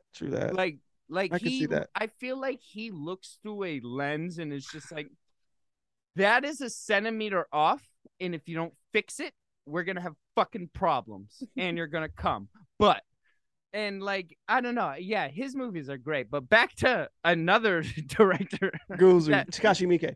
So Takashi. Oh, I hate the word Takashi. Let's just call him Miike. Like Takashi Miike 6ix9ine. No. Oh God. No. There's only one. No. We only acknowledge one Takashi, and that's Miike. Only Takashi I acknowledge is Miike. Fuck out of here. Man, shout out Hove. Did you like the God did verse? I mean, honestly, I'm gonna keep it a stack. I never finished it. Like I started listening. It's a long one. It's a long ass song. It's got mad people on it, and then I got to the whole verse. I kind of skipped to it, and he was like, "This whole," he started, and I was like, "All right, I'm listening to this later." So I don't have an opinion on it yet. I feel like I used to be like whenever a Jay-Z verse dropped, I had to hear it. I'm just come on, because you used to be in this rap shit, bro. That's why. And now I'm kind of like, bro, I still listen to I Jack, I Rob, I Sin. Oh man, I'm Jackie Robinson. Except when I run bass, I dodge the pen. That's still like that bar where I'm like, you fucking piece of shit. I can't beat that. But like, what I think is like, I love Ross, but I don't think Ross should have been on that. I think it should have been half Wayne, and because Wayne was saying like, yo, face tats, dreadlocks, what up, twin? Like he's saying that 100%. He invented this entire culture, like from dudes I love, like Lil Durk, like they all. Young Thug, but Young Thug's my favorite because he be 100%. He made a bunch of albums barter, like Barter he's 6. just like, yo, you the shit, bro, and like free slime, I should say, right? Yeah, that's free. just appropriate. Yeah, free slime, free YSL, Actually, free all. fucking Free the slimes. A bunch of witnesses just said they won't stand trial. Honestly, it's some bullshit, bro. It's really some bullshit. The DA has a fucking no, but vendetta at the same out on time, them shit. If you have evidence of 17 murders attached, but do they though? That is another thing. Is like I haven't seen the actual. Right, we haven't seen none of that shit. All I see is rap lyrics, dog. Then that's my thing. Is like even some bullshit, circumstantial bullshit. Because I'm all for the art form and the expression to a point. Like I don't like Slim Jesus, who shout out, yo, Slim Jesus from my hometown. You're the first person to ever shout out Slim Jesus. Shout out to Slim Jesus. No, for real though. Like, what's funny about him is that the moment that he came out, right? Because I grew up, like I said, I was born in Cali, but I moved to this area called Hamilton. So that's why you like. I was wondering why you Lakers diehard, and I was like, yeah. So I was born in California. Okay, right? I was born in California. Perfect. My sense, parents, like, you in Cincinnati, you be LeBron is your man. Like, right. So my parents are originally from Cincinnati area. My father's from. Okay. So they did the back move. So they moved back when I was like 9. So Hamilton is where you got all the rage of the sports, and then you went back to this cool, calm. Well, now I want to say Ohio. Ohio got some parts where they get down. Yeah. I've seen some Cleveland videos where that one with the accident with the tiny car that always gets reposted. Oh my God. First of all, Cleveland is Cleveland is so far away. Like it's far as fuck. Well, I'm in Southern Ohio. I feel like with Boston. People always throw the Boston shit. Like, bro, I've been there like 20 times, not even like we have our own shit, but I feel you on that because those second cities always get underlooked. Yeah, and, I really Cincinnati like has its own. Cincinnati has its own unique sort of because y'all identity. Because we got we have semi Boston accent, but we also have a lot of New York and Providence coming through. Because we're the second biggest city in New England. Like we're bigger than Providence, and we're only 3 hours from New York, so we get a lot of crossover. Yeah, and our accent is quite a bit different than Boston. So because when I listen to you and then listen to that Cleveland video and you're like, yo, John, all this shit, John, and it's like, sorry, I did a very good impression. Yeah, so Cleveland's like another world. Like, and honestly, I don't even talk. Shout out Kid Cudi, he from Cleveland. Yeah, I don't even talk like people from around Cincy. I'm the same way. Like I'm fucking lanky Irish boy. I'm like Conan O'Brien if like he hit licks when he was 15. Like Conan O'Brien if he hit licks. That's a bar. Conan O'Brien if he hit licks. Hey, if anybody watches this and hears that in the song later, you seeing how writing works. That's gotta be in something. Oh yeah, that and I'm still waiting to release that blunt the size of Fantano thighs. Blunt the size of Fantano thighs. That's a big ass blunt. Yeah, bro. Because I started it when it was just like the early cups of the meme. So I was like, oh, this is like this little 100, 200 people are talking about this. And so his likes come up on me because we follow each other and shit. And so I was like, oh, word. I wrote that. And then that became like a huge meme. And I was like, oh, shit, I can't use that anymore. I might as well just tweet it. Because that's where all my outlandish tweets come from. They just bars that just left over. Now I can't use it. Can't use this bar. It's just like fuck Ted Cruz. I fucking hate Ted Cruz. Oh, he's a hateable. He's a very hateable person. Well, it's just bro, you play all this I love this shit stuff, and then when your people are in trouble, you just go to Cancun. That's so wild, man. I'm an asshole, but if my mom was bleeding, I'd be like, all right, I'll get a Band-Aid. 1 second. I'll fucking call the plane later, whatever. Like, that's so crazy that he was like, nah, bro, we going to Cancun. Peace. Like, there's it's on brand. TikToks of people dying in their house, and he's like, yo, bro, we going to Cancun. Get bikinis. Yeah. It's so cool, man. Shout out Ted Cruz. Hope you die in hell with me. All right. Let's get back to Gozu. Sorry, I'm going on tangents. No, you good. As art is art. Someone who goes on tangents. That's my new favorite thing now. I'm just gonna say art is art. Art is I'm art. in the middle of Starbucks yelling at a person, and I'm like, art is art. Fucker. So Gozu. It's not venti, it's large. Sorry. I went into metal lyrics right there. I went pretty deep. I'm glad I turned fixed the levels. We got the levels good. I was about to say I'm glad I turned the gain down. So what I want to stress about Gozu is Gozu, right? To get this back on that is that as crazy as and as all over the place as our conversation is actually in line with the movie because the movie feels that way, right? Yes, it does. The movie feels like it's all over the place, but it's you know what I mean? Like it even like down to writing wise, because this is probably all written this way, the way that he wrote it, right? No, let me double check. Oh, I thought he wrote it. I don't think. Shit! All right. No, yeah. I don't think Miike wrote. So this motherfucker read something and came up with this. I'm not saying that he. This man is really crazy. Hold on, let's double check since we got. I thought he was just like, yeah, I wrote. So the writer of Gozu is Sakichi Sato. Okay. And how many people has he killed in his lifetime? Well, I'm gonna say this. This is what he looks like right here. If you can see it. Man, he got bodies, bro. And I'm pretty sure he's in the movie, right? He's in the movie. He plays the. Am I tripping? Is that the brother? Let me double check on this. It looks like the brother of the lady in the motel, right? Lady in the motel, the one that's. Oh well, we can't go forward, but he be sucking some titties. Yes, he plays the coffee shop manager. No, he plays the little gate. He's the dude that randomly has what was the random shot of him where he's on the phone, wearing a thong or something? Yeah, he's in it's a weird shot where him like God, this movie's so fucked up. No, that's right. It's almost like a bunch of vignettes that equal a story. It's almost like that, except like it's not like I can't even think of one of those. Oh, like the movie Vantage Point. You know how they collect all these stories? It's different perspectives. Yeah, it's kind of like that, but it's more like, hey, I took acid 16 times and thought of this one story, but these are the 16 trips. Like, because I mean, I'm not even all right. We were on when he's taking a piss, and it was he sees a Yakuza car.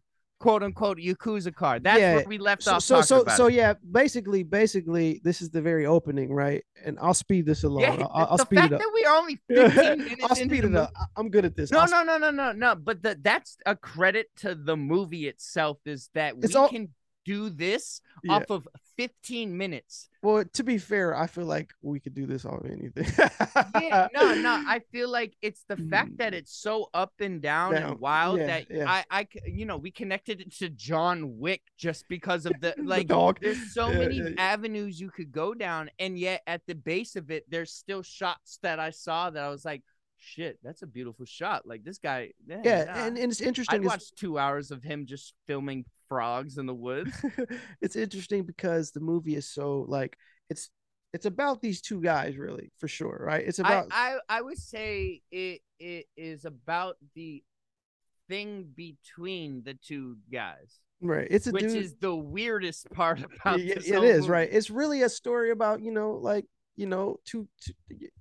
bros. I feel like beyond bros, it's more like that weird connection of older friend to younger kind of brother or mentor mentee. Yeah, mentor mentee, but also sort of dynamic, but also business wise. Yeah, because there's always that business aspect of like he drove his friend. We'll get there, but he drove his friend to that place to do this. Right. So specific so act. what we discover is during this trip, right? Obviously, Wait, because we still have to go to the Yakuza car scene, which has I'm going to get there. okay. Oh no, well, because like, all right, what I was mentioning was where they're bringing him, but we don't find that out till after, right? Right. So during this trip, where we at first we're only all we're clued into as the audience is that okay, he killed the dog. We cut to this scene of them all going across country somewhere to Nyoga. So he kills this dog, and then we go to a car. All right, like, I love the guy in the elevator going. So this guy is crazy. Like he kills a dog, and now we're in a car. Trust me, there was no elevator pitch for this movie. There's no way. But this is a guy on the side of the road screaming at trains, and then the director comes by. I like that.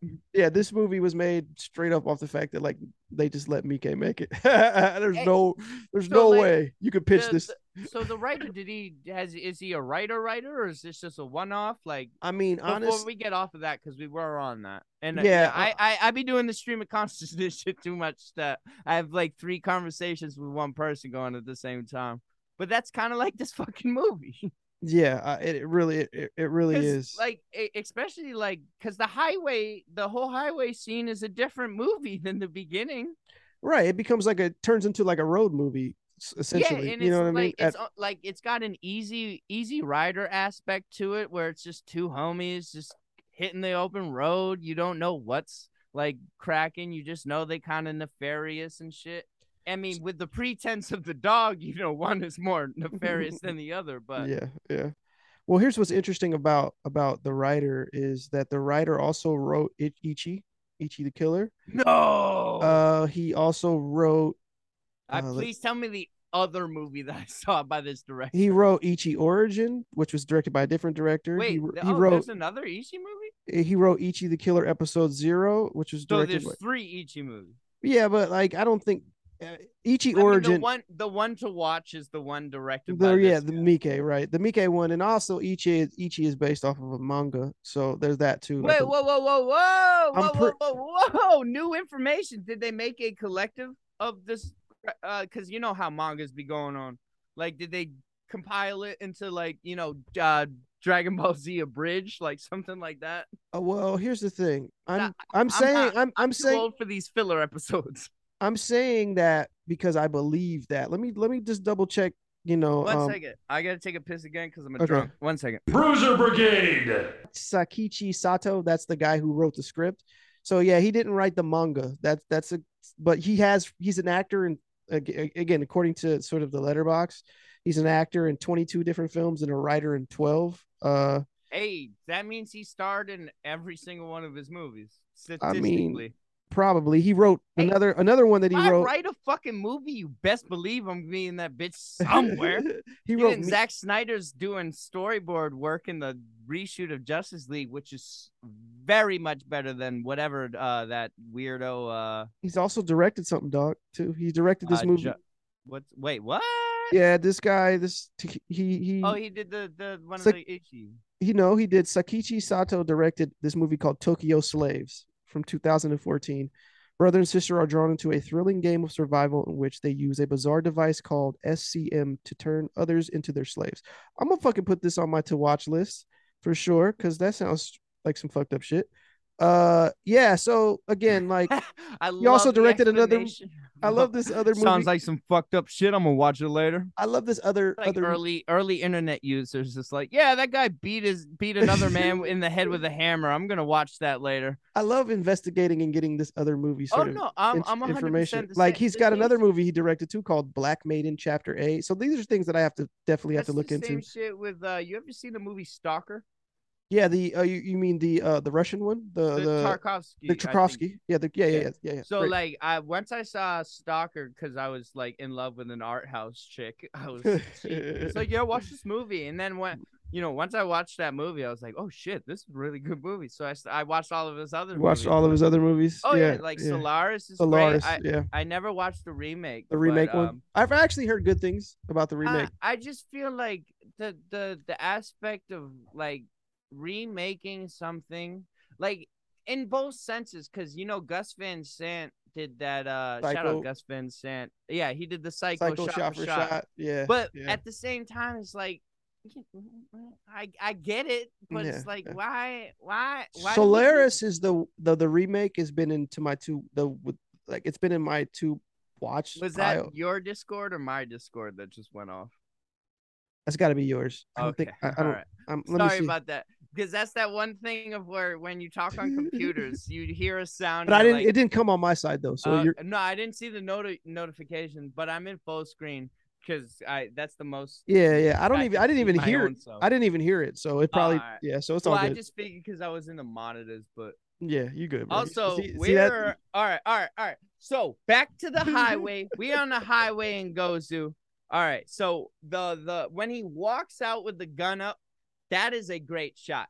Like that's a really good shot. Like I remember watching that at work because that's when I first watched this movie. Because you sent me the YouTube link at like 10 a.m. and I was like, oh shit, I'm at work, whatever.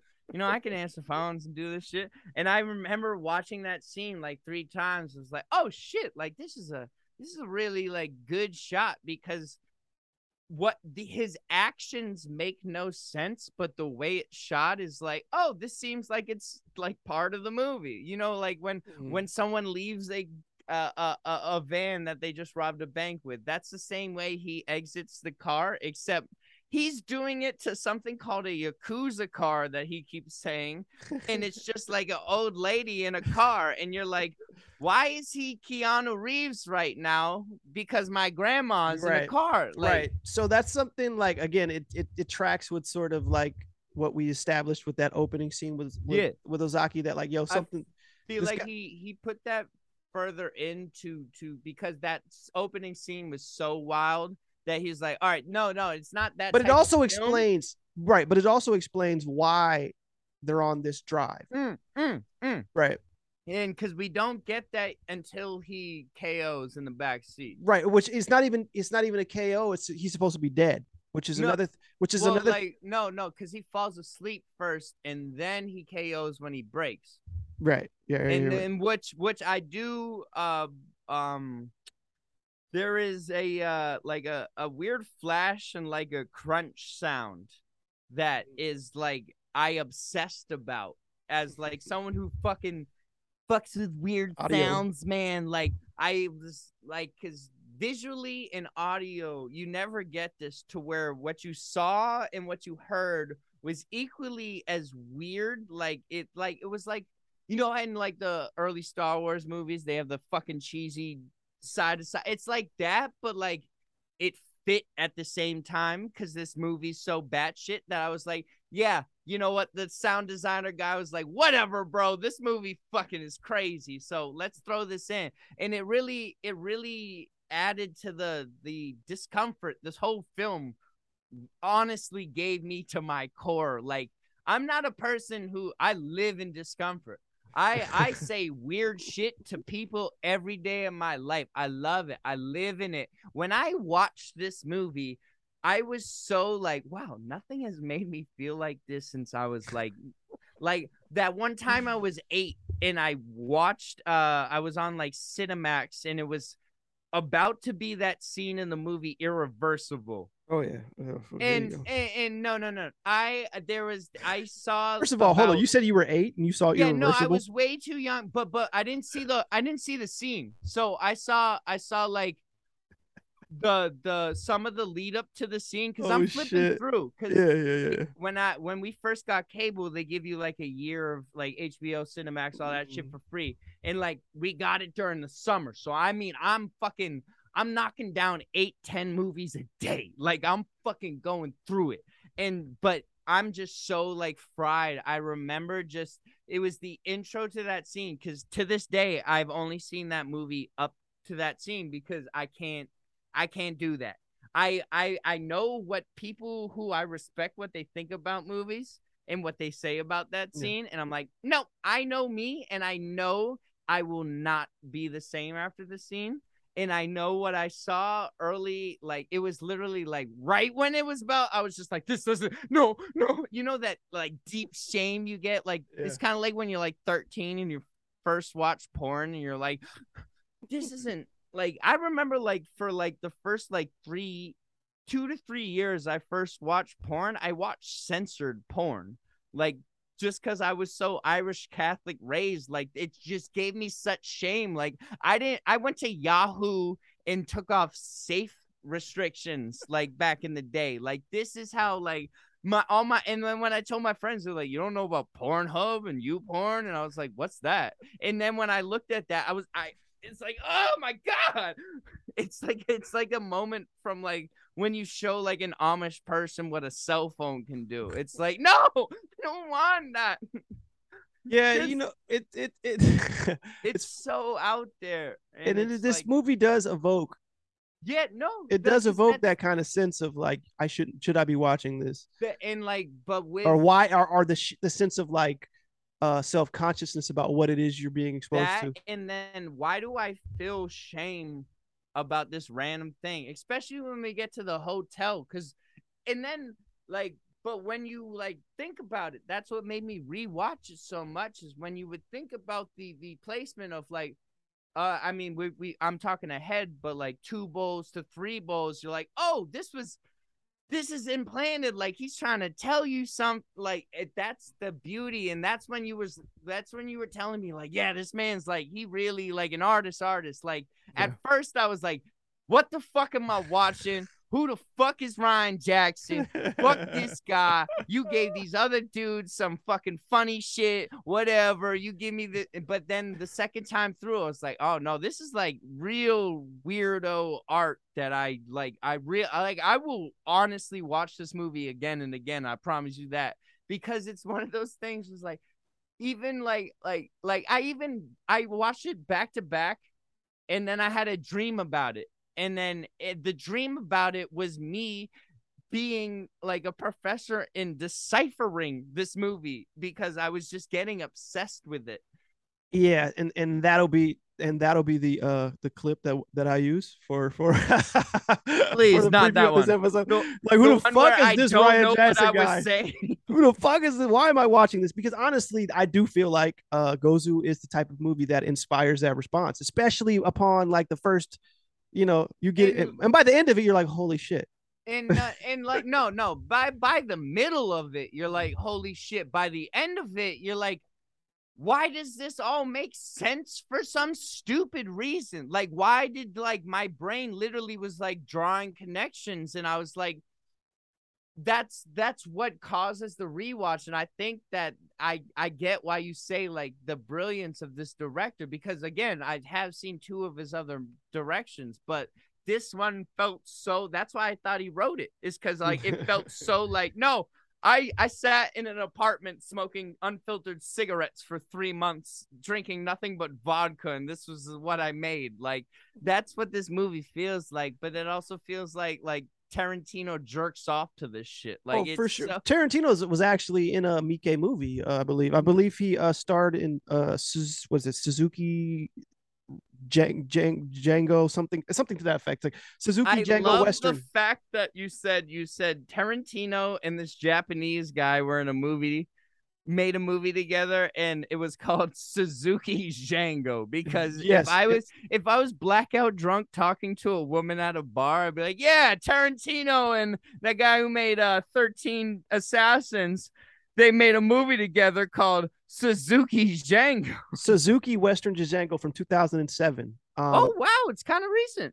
Yeah, so I figured it'd be around the Dusk Till Dawn era of Tarantino. So Tarantino has a brief role in that movie. He plays a character called Ringo. It's a Western. It's a Japanese Western. So oh yes. No, but like, is it like what, Kurosawa is the guy? Like, is it that Japanese Western? Like no. samurai? Like no. This is a Miike movie.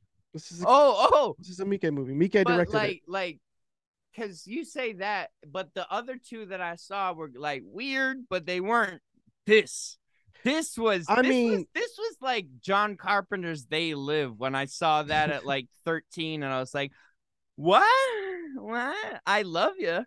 I love it. I'll watch it once a month until I die. But and shout out John Carpenter John Carpenter is goated. We talked about this, didn't we? Yeah, we did. They Live is I was looking at your face, and I was like, I feel like I store at this face while I made these comments before. And that's because your Abby was in your face. And that's why we're doing an interview. Where's the camera? I said, where's the camera? It's right up here.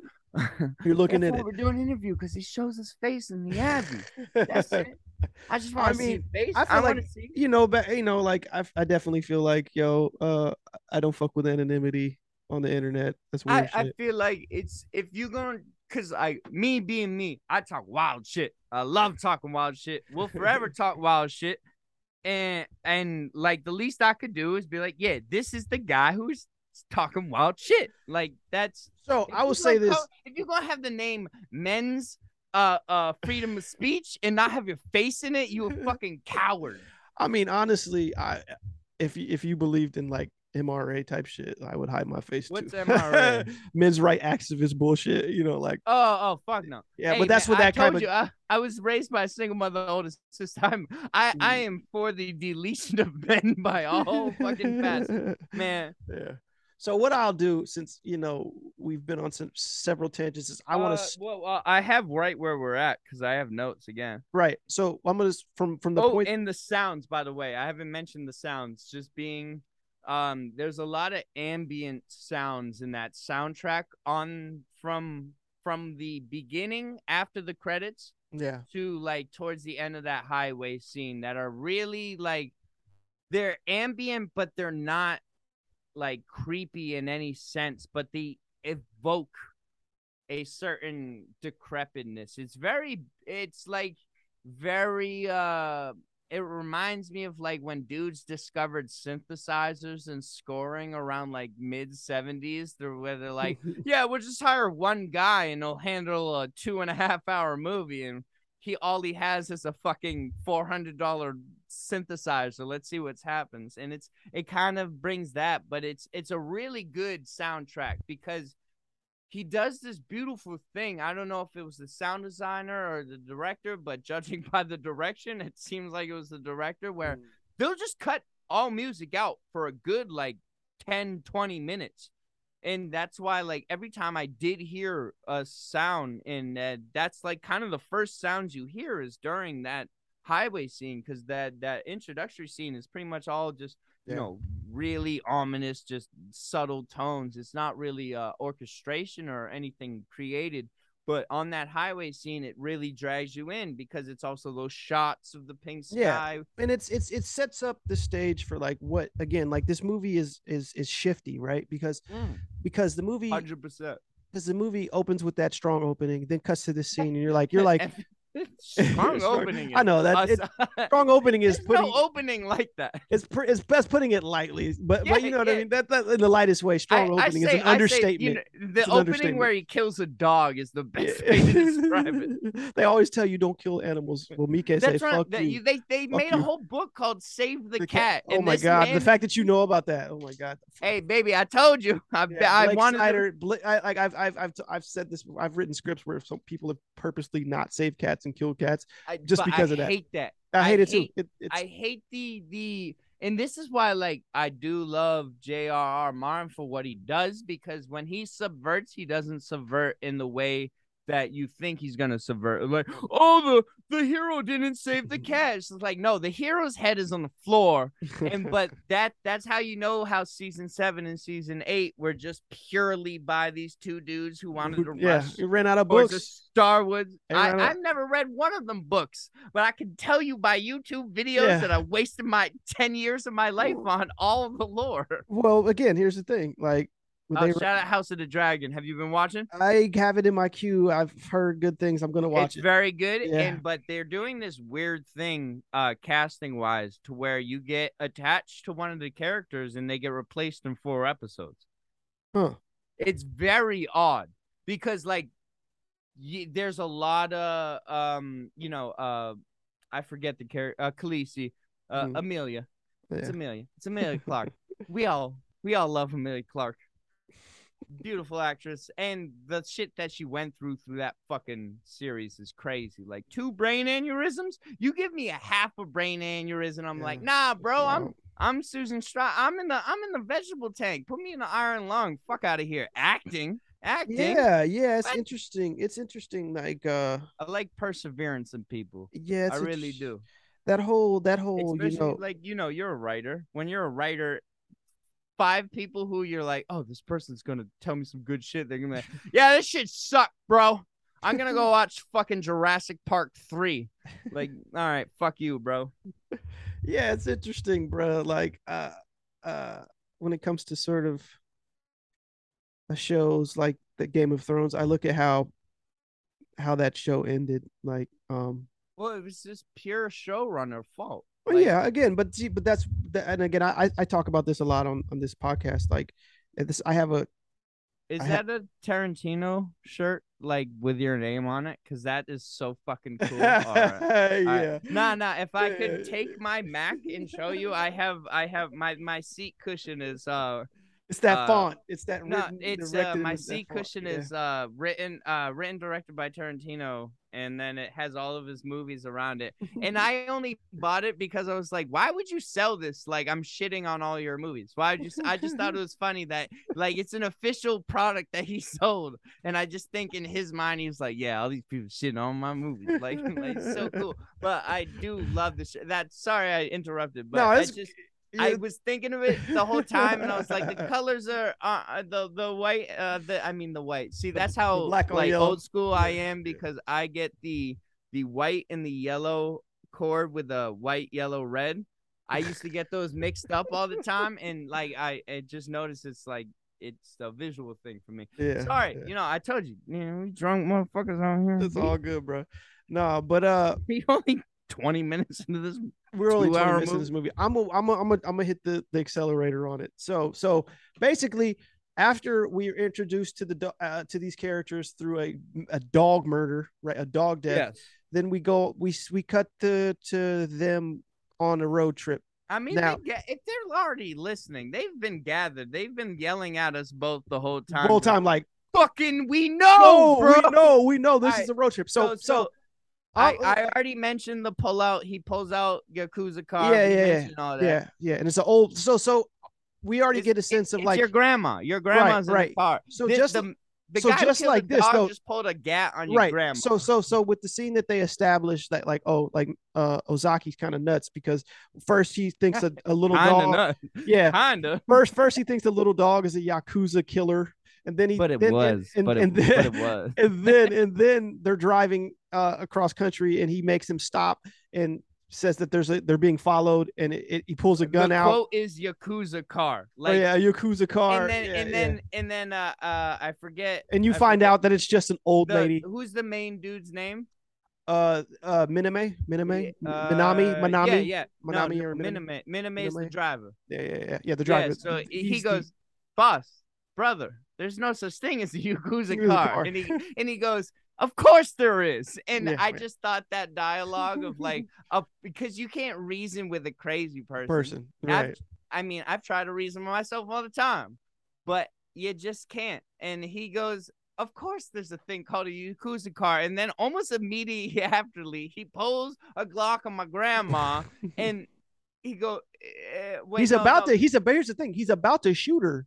That's what happened. And Miname shoves him and basically knocks him. He gets knocked out because like he's literally like looks at her as like die, and it's like someone's grandma, right?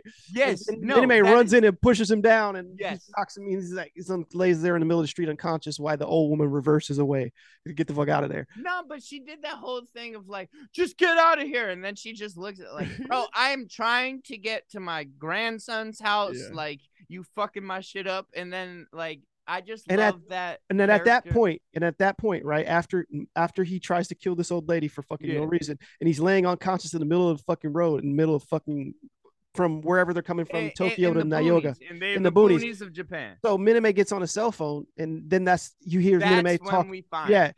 He's talking with the boss. He's like, "Have you took him to the disposal site Yeah. yet?" So basically, Miname, who's his mentor, he calls him brother. This is a guy he Yeah. looks up to. This is a guy who probably got him into the Yakuza. Yeah, that's the OG. That's the this is his old head. Yeah, he's tasked to like kill this guy because they're like, no, he's crazy as fuck. He's killing Yeah. dogs. We see he's killing I dogs, feel pulling guns like- on old ladies. We know he's crazy. There's almost a naiveness in Miname's Yes, talking to where he doesn't want. He knows he's clearly underneath- he's clearly conflicted. Yeah, like he doesn't really want to do like, this. He knows he's gonna bring his OG to get killed, but like when he's talking on the phone, the way his tone was like, because again, I'm on YouTube fucking caption, so I'm really looking at these actors, and like the way he's talking, he's almost like telling himself like, oh, we're just dropping off, like it's not like he's not gonna die, like, when you like, oh, I'm not gonna this weed dealer's not gonna rob me, like, when you were 13, you would go drive to some place and you'd be like, yo, no, man, I met him through Facebook Marketplace, like he's not gonna rob me. It's like kind of that mindset, but like you can tell underneath he knows, but he just doesn't want to face it. And I feel like that provokes that second act of why he's so perseverant on finding. And that's where I transition you to lead to the motel. So yeah, so we get the information that, okay, so we know he's crazy, and he's in Minami Miname is been tasked with like getting help, basically getting this guy. You think Japanese people read Ryan or Ryan? Listen, no. Apologize to my. Not like nothing like that. Come on, they fucking live with expats and shit. They deal with this shit. I know, but I'm just saying, all of my Japanese people learn like right. If I butcher languages. your name, it's not because I don't give a fuck. Hey, at least you weren't like the dude in Letterboxd who literally thought the dude's name was Brother because he didn't fucking realize he was being called a name. Like, you out here literally like apologizing for pronunciation. But yeah, so we know that's the loose plot, is that he's taking, his mentor to be killed. Loose, because it's like at that time I feel like that's definitely a directorial thing rather a writing thing of Mike's fingerprints are all over this movie. I feel like he wanted to keep it way more abstract than like the writing could have made it, of like, yeah, this guy's obviously crazy because he killed a dog called a Yakuza attack dog, and then you driving him, but like the way he directs it is like he makes it super weird to where it's like, well, is that Mike Yakuza card? Yeah, it's that Mike. I call it that Mike, touch. He puts that weird, that little flavor, that little adobo, that little red cap on that bitch. That little Szechuan, Yeah, I'm white, but I know about adobo red cap. I grew up in a melting pot. Shout out to the Dominican girls. Shout out to all the adobo spices and just the red cap for me. I tried the green. It was but the red cap I like something that you can add on everything. Like, I don't care if it's red meat. I don't care if it's chicken. If you just slather adobo on this shit, sure, your all right. blood So, sugar gonna go. So it's all good. Please talk about adobo. so to speed this along, right? So now after we get that established, after we get that, with that, yeah, it's the speed. I'm gonna hit the accelerator for sure.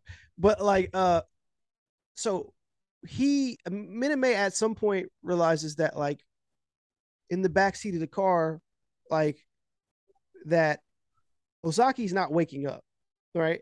Well, no, it was after when he slams the brakes, right? He slams and his face hits the front. That's the thing, right? And he's already unconscious though, right?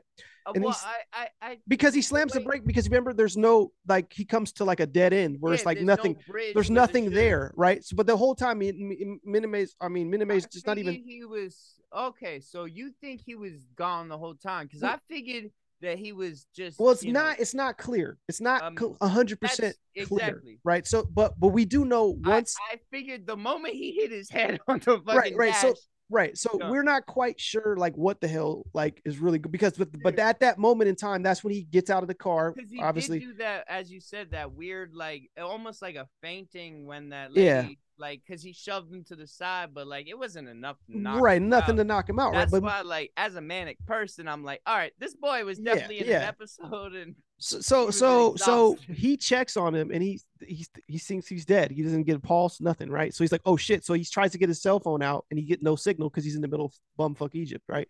So that's when he pulls up to this weird ass restaurant.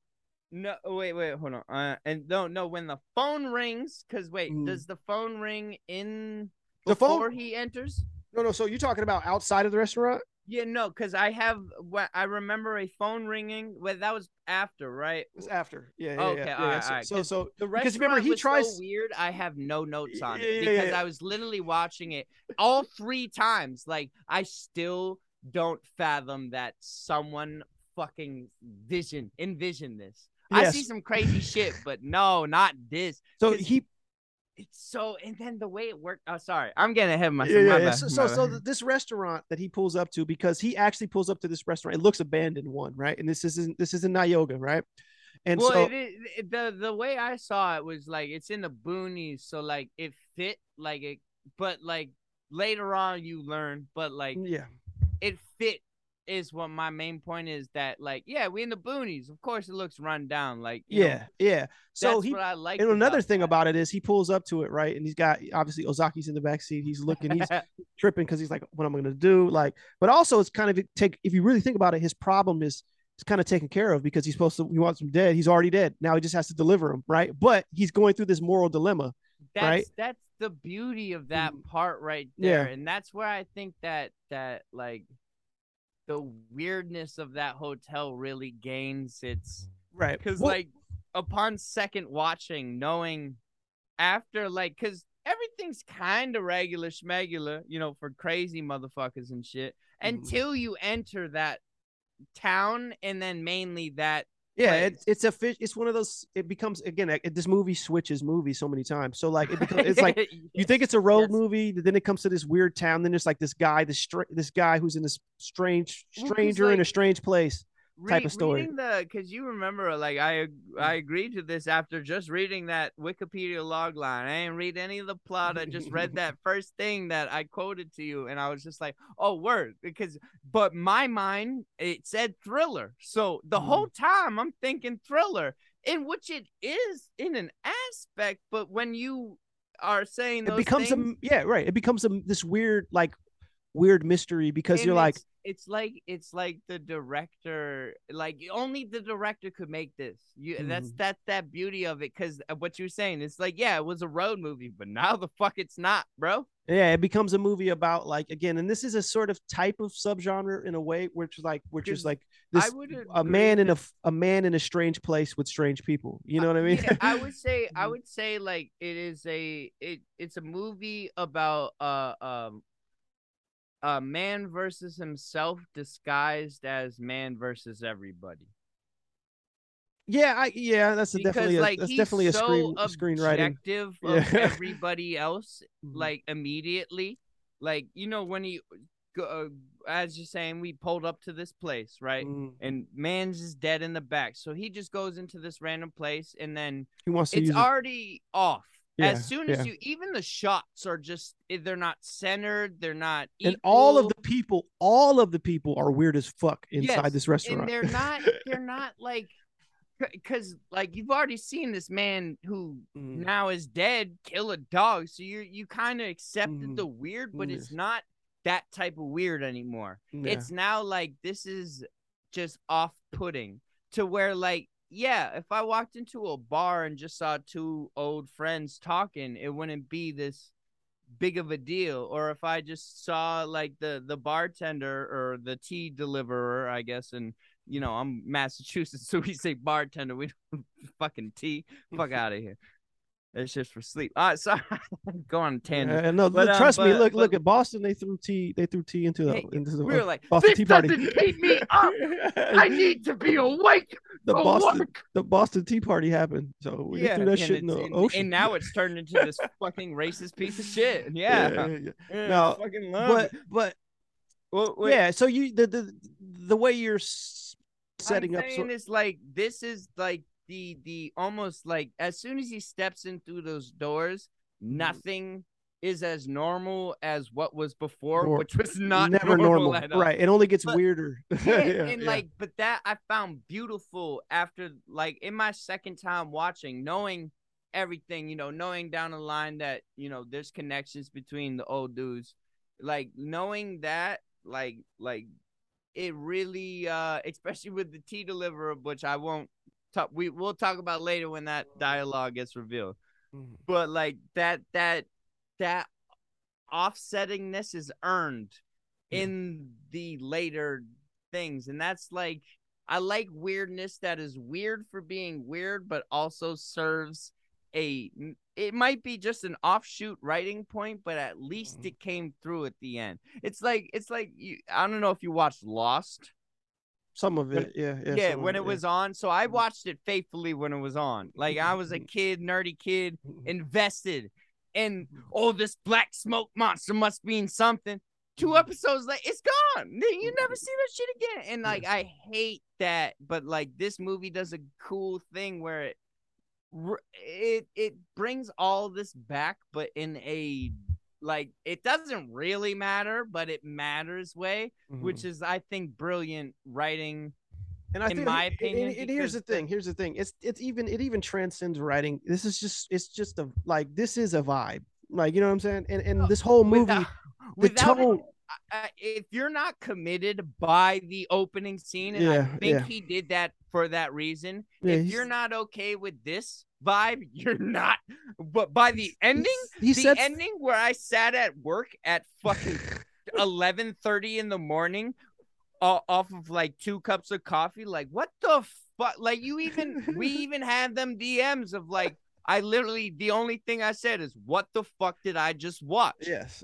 And it is a very, I feel like it's one of those movies that, like, once you rewatch, you get so much more out of it. Like, that's when you were like, yo, no, like, this guy, this director, because I produce, write, mix, I do it all. So I'm the director of my own shit. That's why I'm with the director shit. And so when you were like, no, this is the one from one of my favorites, and I was like, all right, yeah. And so this movie is definitely like, and I'm gonna try to speed this up because we're on course with the movie, because we're inside of the tea shop. Yeah, now we could talk about them interactions. Yeah, so they're very important. He gets into this whole kind of, I wouldn't call it an altercation. It's not. That's not really an altercation, so to speak. But more or less, the important aspect is that, like, it's like you going from one world to another, and once you get into Nyoga, it's a totally different world. Well, like he's a Yakuza member. So, like, when he asks to use the phone or ask for some things and he's not getting what he wants off rip, like, there's the whole different lifestyle. Like, yo, we're all fishermen and farmers. You a city boy who, murder people and shit. Like, there's that dichotomy that really is being told, but told in like this weird autistic way, almost like it really is like you're from a city trying to find corn from a guy who only grows corn. And he's like, and you're like, hey, do you guys have corn? And he's like, what the fuck do you think, buddy? Like, it's kind of like that moment of like, you're not where you think you are anymore. Wait. I'm going to go grab a mixie for my shit because I just slugged that down. I'm about to go talk to my girlfriend real quick. So we both take a mini break. Bruiser Brigade. You talk a lot different than you look. That's a compliment, by the way. What do you mean? Hold on. How do I talk?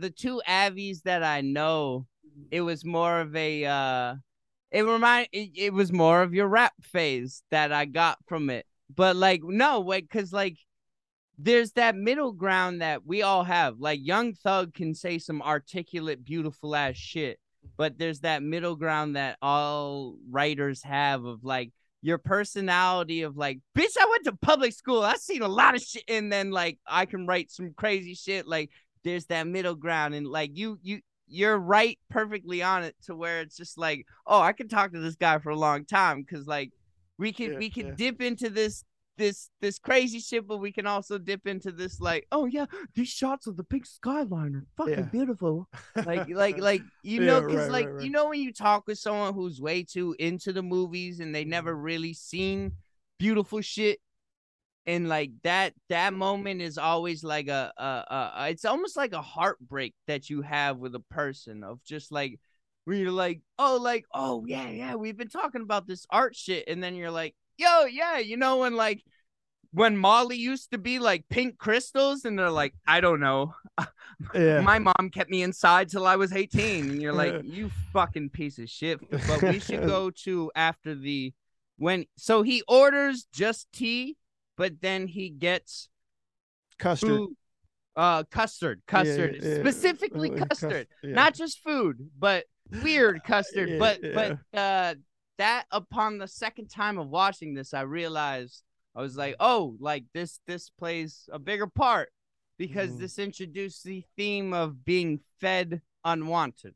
Which like is really like is its own dialogue technically, because like it's literally talking to you, the viewer, because it starts with this unwanted one, which, you know, as we progress will translate or hopefully remember that genius point I just made. Man, I gotta get cocaine. What? So I'm trying to. So at this point, though, right? Like when he does eat that custard, right, and you're introduced to all the weird sort of people. Like you've got the people that work there, but you also got like the locals who are like, you know, sitting at tables talking. Just the one bald dude working. I'm pretty sure. No. There's a woman there too who's because she's at the hotel. No. There's a woman there too. Remember when he first shows up? Like he first shows up to the inside the restaurant. And not only is there a bald guy there, but there's a woman there and there's another man there. Because there's those two dudes talking. One's on the phone and one's staring at So when he gives him dead guy. Right. So when he asks for some tea, right, and they come up to it, remember, and he gets the custard. Three people come up actually. You're right. Yeah. And it's like, again, like not to. We don't have to. I have everything. It's actually two women, and actually one of the women might be a trans person. Like I'm not quite certain. Like, but I thought that was the case. I'm not quite sure though. But then you get that the dude who's sitting across from the dude on the phone who is literally repeating the same like, oh, it's hot out, and then a real like dad joke that like even a dad would be like, I'm gonna fucking kill your kids, you're not a dad. But then the dude randomly looks at him and goes, not from Nagoya Arya. Like that starts that whole Yakuza interaction where it's like, do you want problems? But like that whole thing of like they're unfazed by his, and I like that aspect because Yakuza movies are never like that. Never. They're always. This is a weird movie in general, but this is a weird Yakuza movie for sure. Like I like that aspect because it shows. Unfortunately, it shows the humility inside of these atrocious gang members. But at the same time, you know, gang. But here's the government. It's interesting though. One and the same. Mafia and government. Yeah, but that moment that you talk about when he looks across at him and he says, "You're not from Nagoya, are you?" Right? And he says it again, and then that's when he starts to get sick from the custard. And you're almost like, yo, you're not from Nagoya. You should know not to eat that shit. Almost, you know. Yes. And it creates that, especially the way they're dressed. Because like that's that whole stuff. He's in what, like a fine ass suit? He's like a suit. Yeah, and pinstripe suit. These are two dudes who just came out the woodwork and whatever they found in their fucking closet. Like, I love that the people who are down to earth aren't getting sick, but the guy who is doing wrong, killing his OG, like all this shit, he's the one who gets sick. He goes into the bathroom, immediately throws up, right? Because he's not familiar. Yeah. Like I love that. And then like, when that's such an important line, I wrote it down. Yeah, and then he comes back out and like he goes to sit back down, and he looks outside the window and notices that the car's empty. Like, Yes, and Yeah, that yeah. was you notice, obviously, like, if this is early 2000s, so they're doing all them tricks, but like he does it in a way of like, I'm pretty sure there's a few back and forth to where you notice it as a viewer before he notices it, but like before the camera lets you notice it. So like when they're doing that back and forth of Yeah. you're not from here, like you could see in the background, one shot he's there, and then the next quick shot, he's not frame, there. Yeah. he's not there. And Yeah. like I think that is attributed. The more you watch it, the more that's Yeah, you pick up subtle things like that when that's you for rewatch you. it. Yeah, Oh, yeah, especially yeah. like when we get on that milk shit, there is some like there's the kid next to the phone later drinking milk. And like even in my first time watching it, the way that they shoot milk, I've never seen. Kubrick is the only one to shoot milk in such a fucking villainous way. Like I have never been like, man, I shouldn't have drank all them gallons when I was a kid. Like it's such like a, but it's beautiful in the same way. Cause like I like dark shit, obviously. You listen to any of my albums. I sorry, anybody viewing this, I keep going up and down because it's my favorite thing to do while I talk. Well, the good thing is this is an audio podcast, so we're straight. shit. But I've seen videos. Right, but I use the video just for like a clip. So No like, shit. yeah. So after Miname discovers that Osaki's not in the car, right? He starts flipping out like, oh shit, like I thought he was dead. Where does he go? He immediately calls the boss. Now, this is the first time we're introduced to the boss with his whole ladle in the ass. Yes, the element. same guy from the beginning. Yes, who the was same guy looking from the at beginning. dog Watching crazy. him, yeah. So he's literally on the phone having sex with a woman, but he has a ladle shoved up his ass, which we discover, which comes back into play later. It does, and I didn't think that was the way it was gonna come back, which is, and again, whoever, like the bald dude who wrote this, that's a great fucking like little murder twist. Like, but anyways, the first time I saw a ladle up the ass, my first thought was, why not a banana? Like, why a ladle? But he uses the ladle. He uses the ladle to give himself. He has erectile dysfunctions, so the ladle is like his form of Viagra, dog. He needs it up his ass to get it. Well, he's massaging his prostate. Like, I get that, but a banana would do that. And but at the same time, he uses the wrong side of the ladle. He uses a sharp end of the ladle. But he can't stick that big ass. But if you know anything about ladles, they're all the same size at the end, is my main point. And that's why, like, when later on, when he has them categorized, you're like, no. But at the same time, I feel like it's the thickness of the metal that he's looking for. Yeah. And that was my thought to my instant mind was instantly, that was the one thing at the end of this movie that was like, this is not the way. Like, but the thickness of the ladle. Yes, ladle but the thickness of the ladle edge is because like that's the funny shot, is just when you see this big boss who controls everything, and he's just sitting there with the wrong end of a ladle up his ass. I think that is almost on purpose to contribute to the asinine no pun intended. But asinine nature of that whole shot is that that's the way you're viewing it. We're viewing it what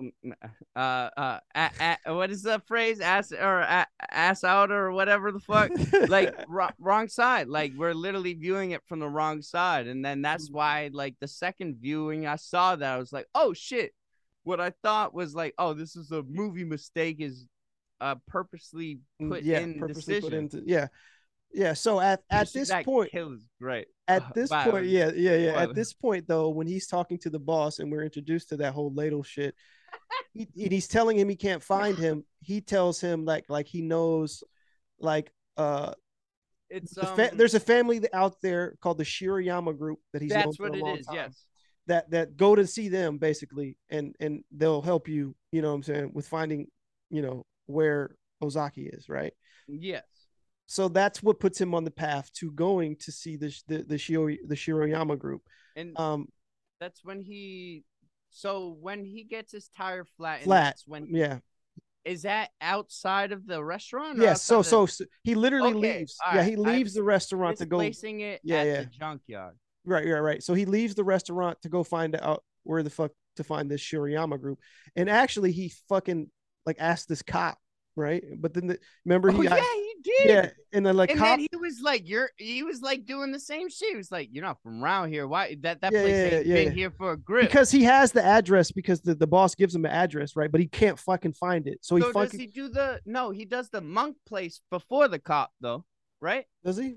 No, he does the monk and then the cop, and then the cop ensures that you're right. There's a bunch of monks there. Wow, my drunk brain pulled that shit up. No, you're right. So basically, and the most important part is really that like he's just trying to find this place. So he's asking people. I like the fact that he went to the two places of a religious monk place and then the police officer. Yeah. Both of these high-ranking people, society-wise, couldn't give him the way. But the cop did inform him. He says something to the effect of like that's like farmland. That's like, like out that way and something to that effect. That's why I like why the cop was the one to say that, because the monk's not going to be the dirty cat. The cop's going to be the dirty cat. But also the cop, he gets like noited out by the cop because the cop is like asking information. He ends up just like getting the fuck away from him because he's a Yakuza at the end of the day too. But at the same time, that's the one thing where really kind of like this guy's not cut to be a Yakuza is because he literally is panicking because the person he was supposed to kill is now dead but missing. And now he goes to the address that it was where he's supposed to bring him, and it's a fucking sanctuary with a monk. So he goes to a police officer. And then his genius kicks in and he's like, I don't talk to cops. It's like, bro, you panicking. But that's I string that to the connection between him and his OG. Like that's where he's like, no, I'm no longer Yakuza. I'm trying to find my uncle, like type shit. And that's what kept me believable because the search gets unbelievable. A place beyond the black sky, sped to with a Mac drive. The thread of lies that kept the raft tied, whittled down till it's floss wide, acting grown in front of a Rothschild. My soul inside of a drop nuke, pull the pilot out the cockpit so I crash coincides with the bomb's boom. Immortalized as a shadow that you box at noon. And oxen of moons and toxins got me just watching the river move. Follow where it pool, reflect on the ripples you going through, alone and whole till the bartender to make it to a vacant room. It was 2:37 when Nurse Ratchet asked if I could hear the voices too.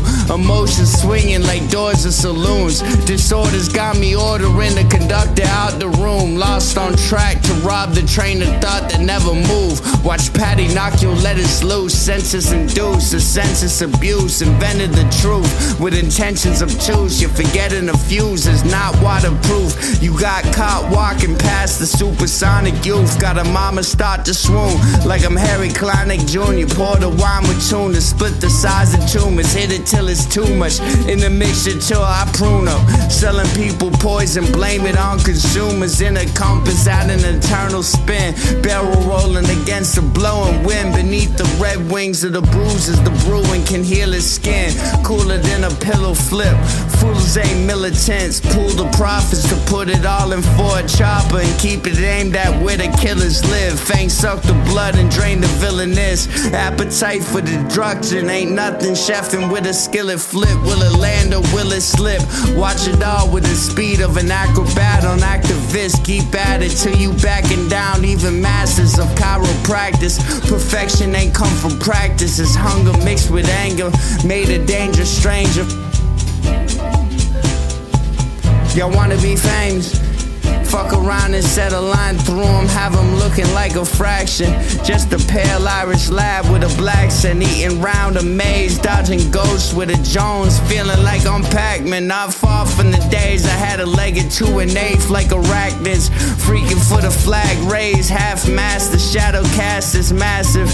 Can't paddle back up the rapids, as water rage till it drown all of those that will liquidate an asset like flies to a corpse. This a fatal attraction. The biggest player, hate him of them all. Cinderella rode me to the ball, dip her nose in a broken ball, then stab the clairvoyant with a larger shard, bathe in the blood and serve the heart. Lecter giving lectures with the taste still up on his tongue. Lick the glass, then breathe and spread the fog. Blow a kiss, draw a heart, flirt with death until I caught a bone. Satan knows I'm his favorite dog, locked behind the door that Cerberus will always guard. I toss a rapper like a slob, quarters dropped inside a blunt. Got my head spinning like a slot, bars lined up, hit like a fucking jackpot. Numbers going up but never drop like Bobby Shmurda hat. Keep it wrapped as a rock of plastic, right barred like I'm serving crack. I hope you guys I hope you guys like that.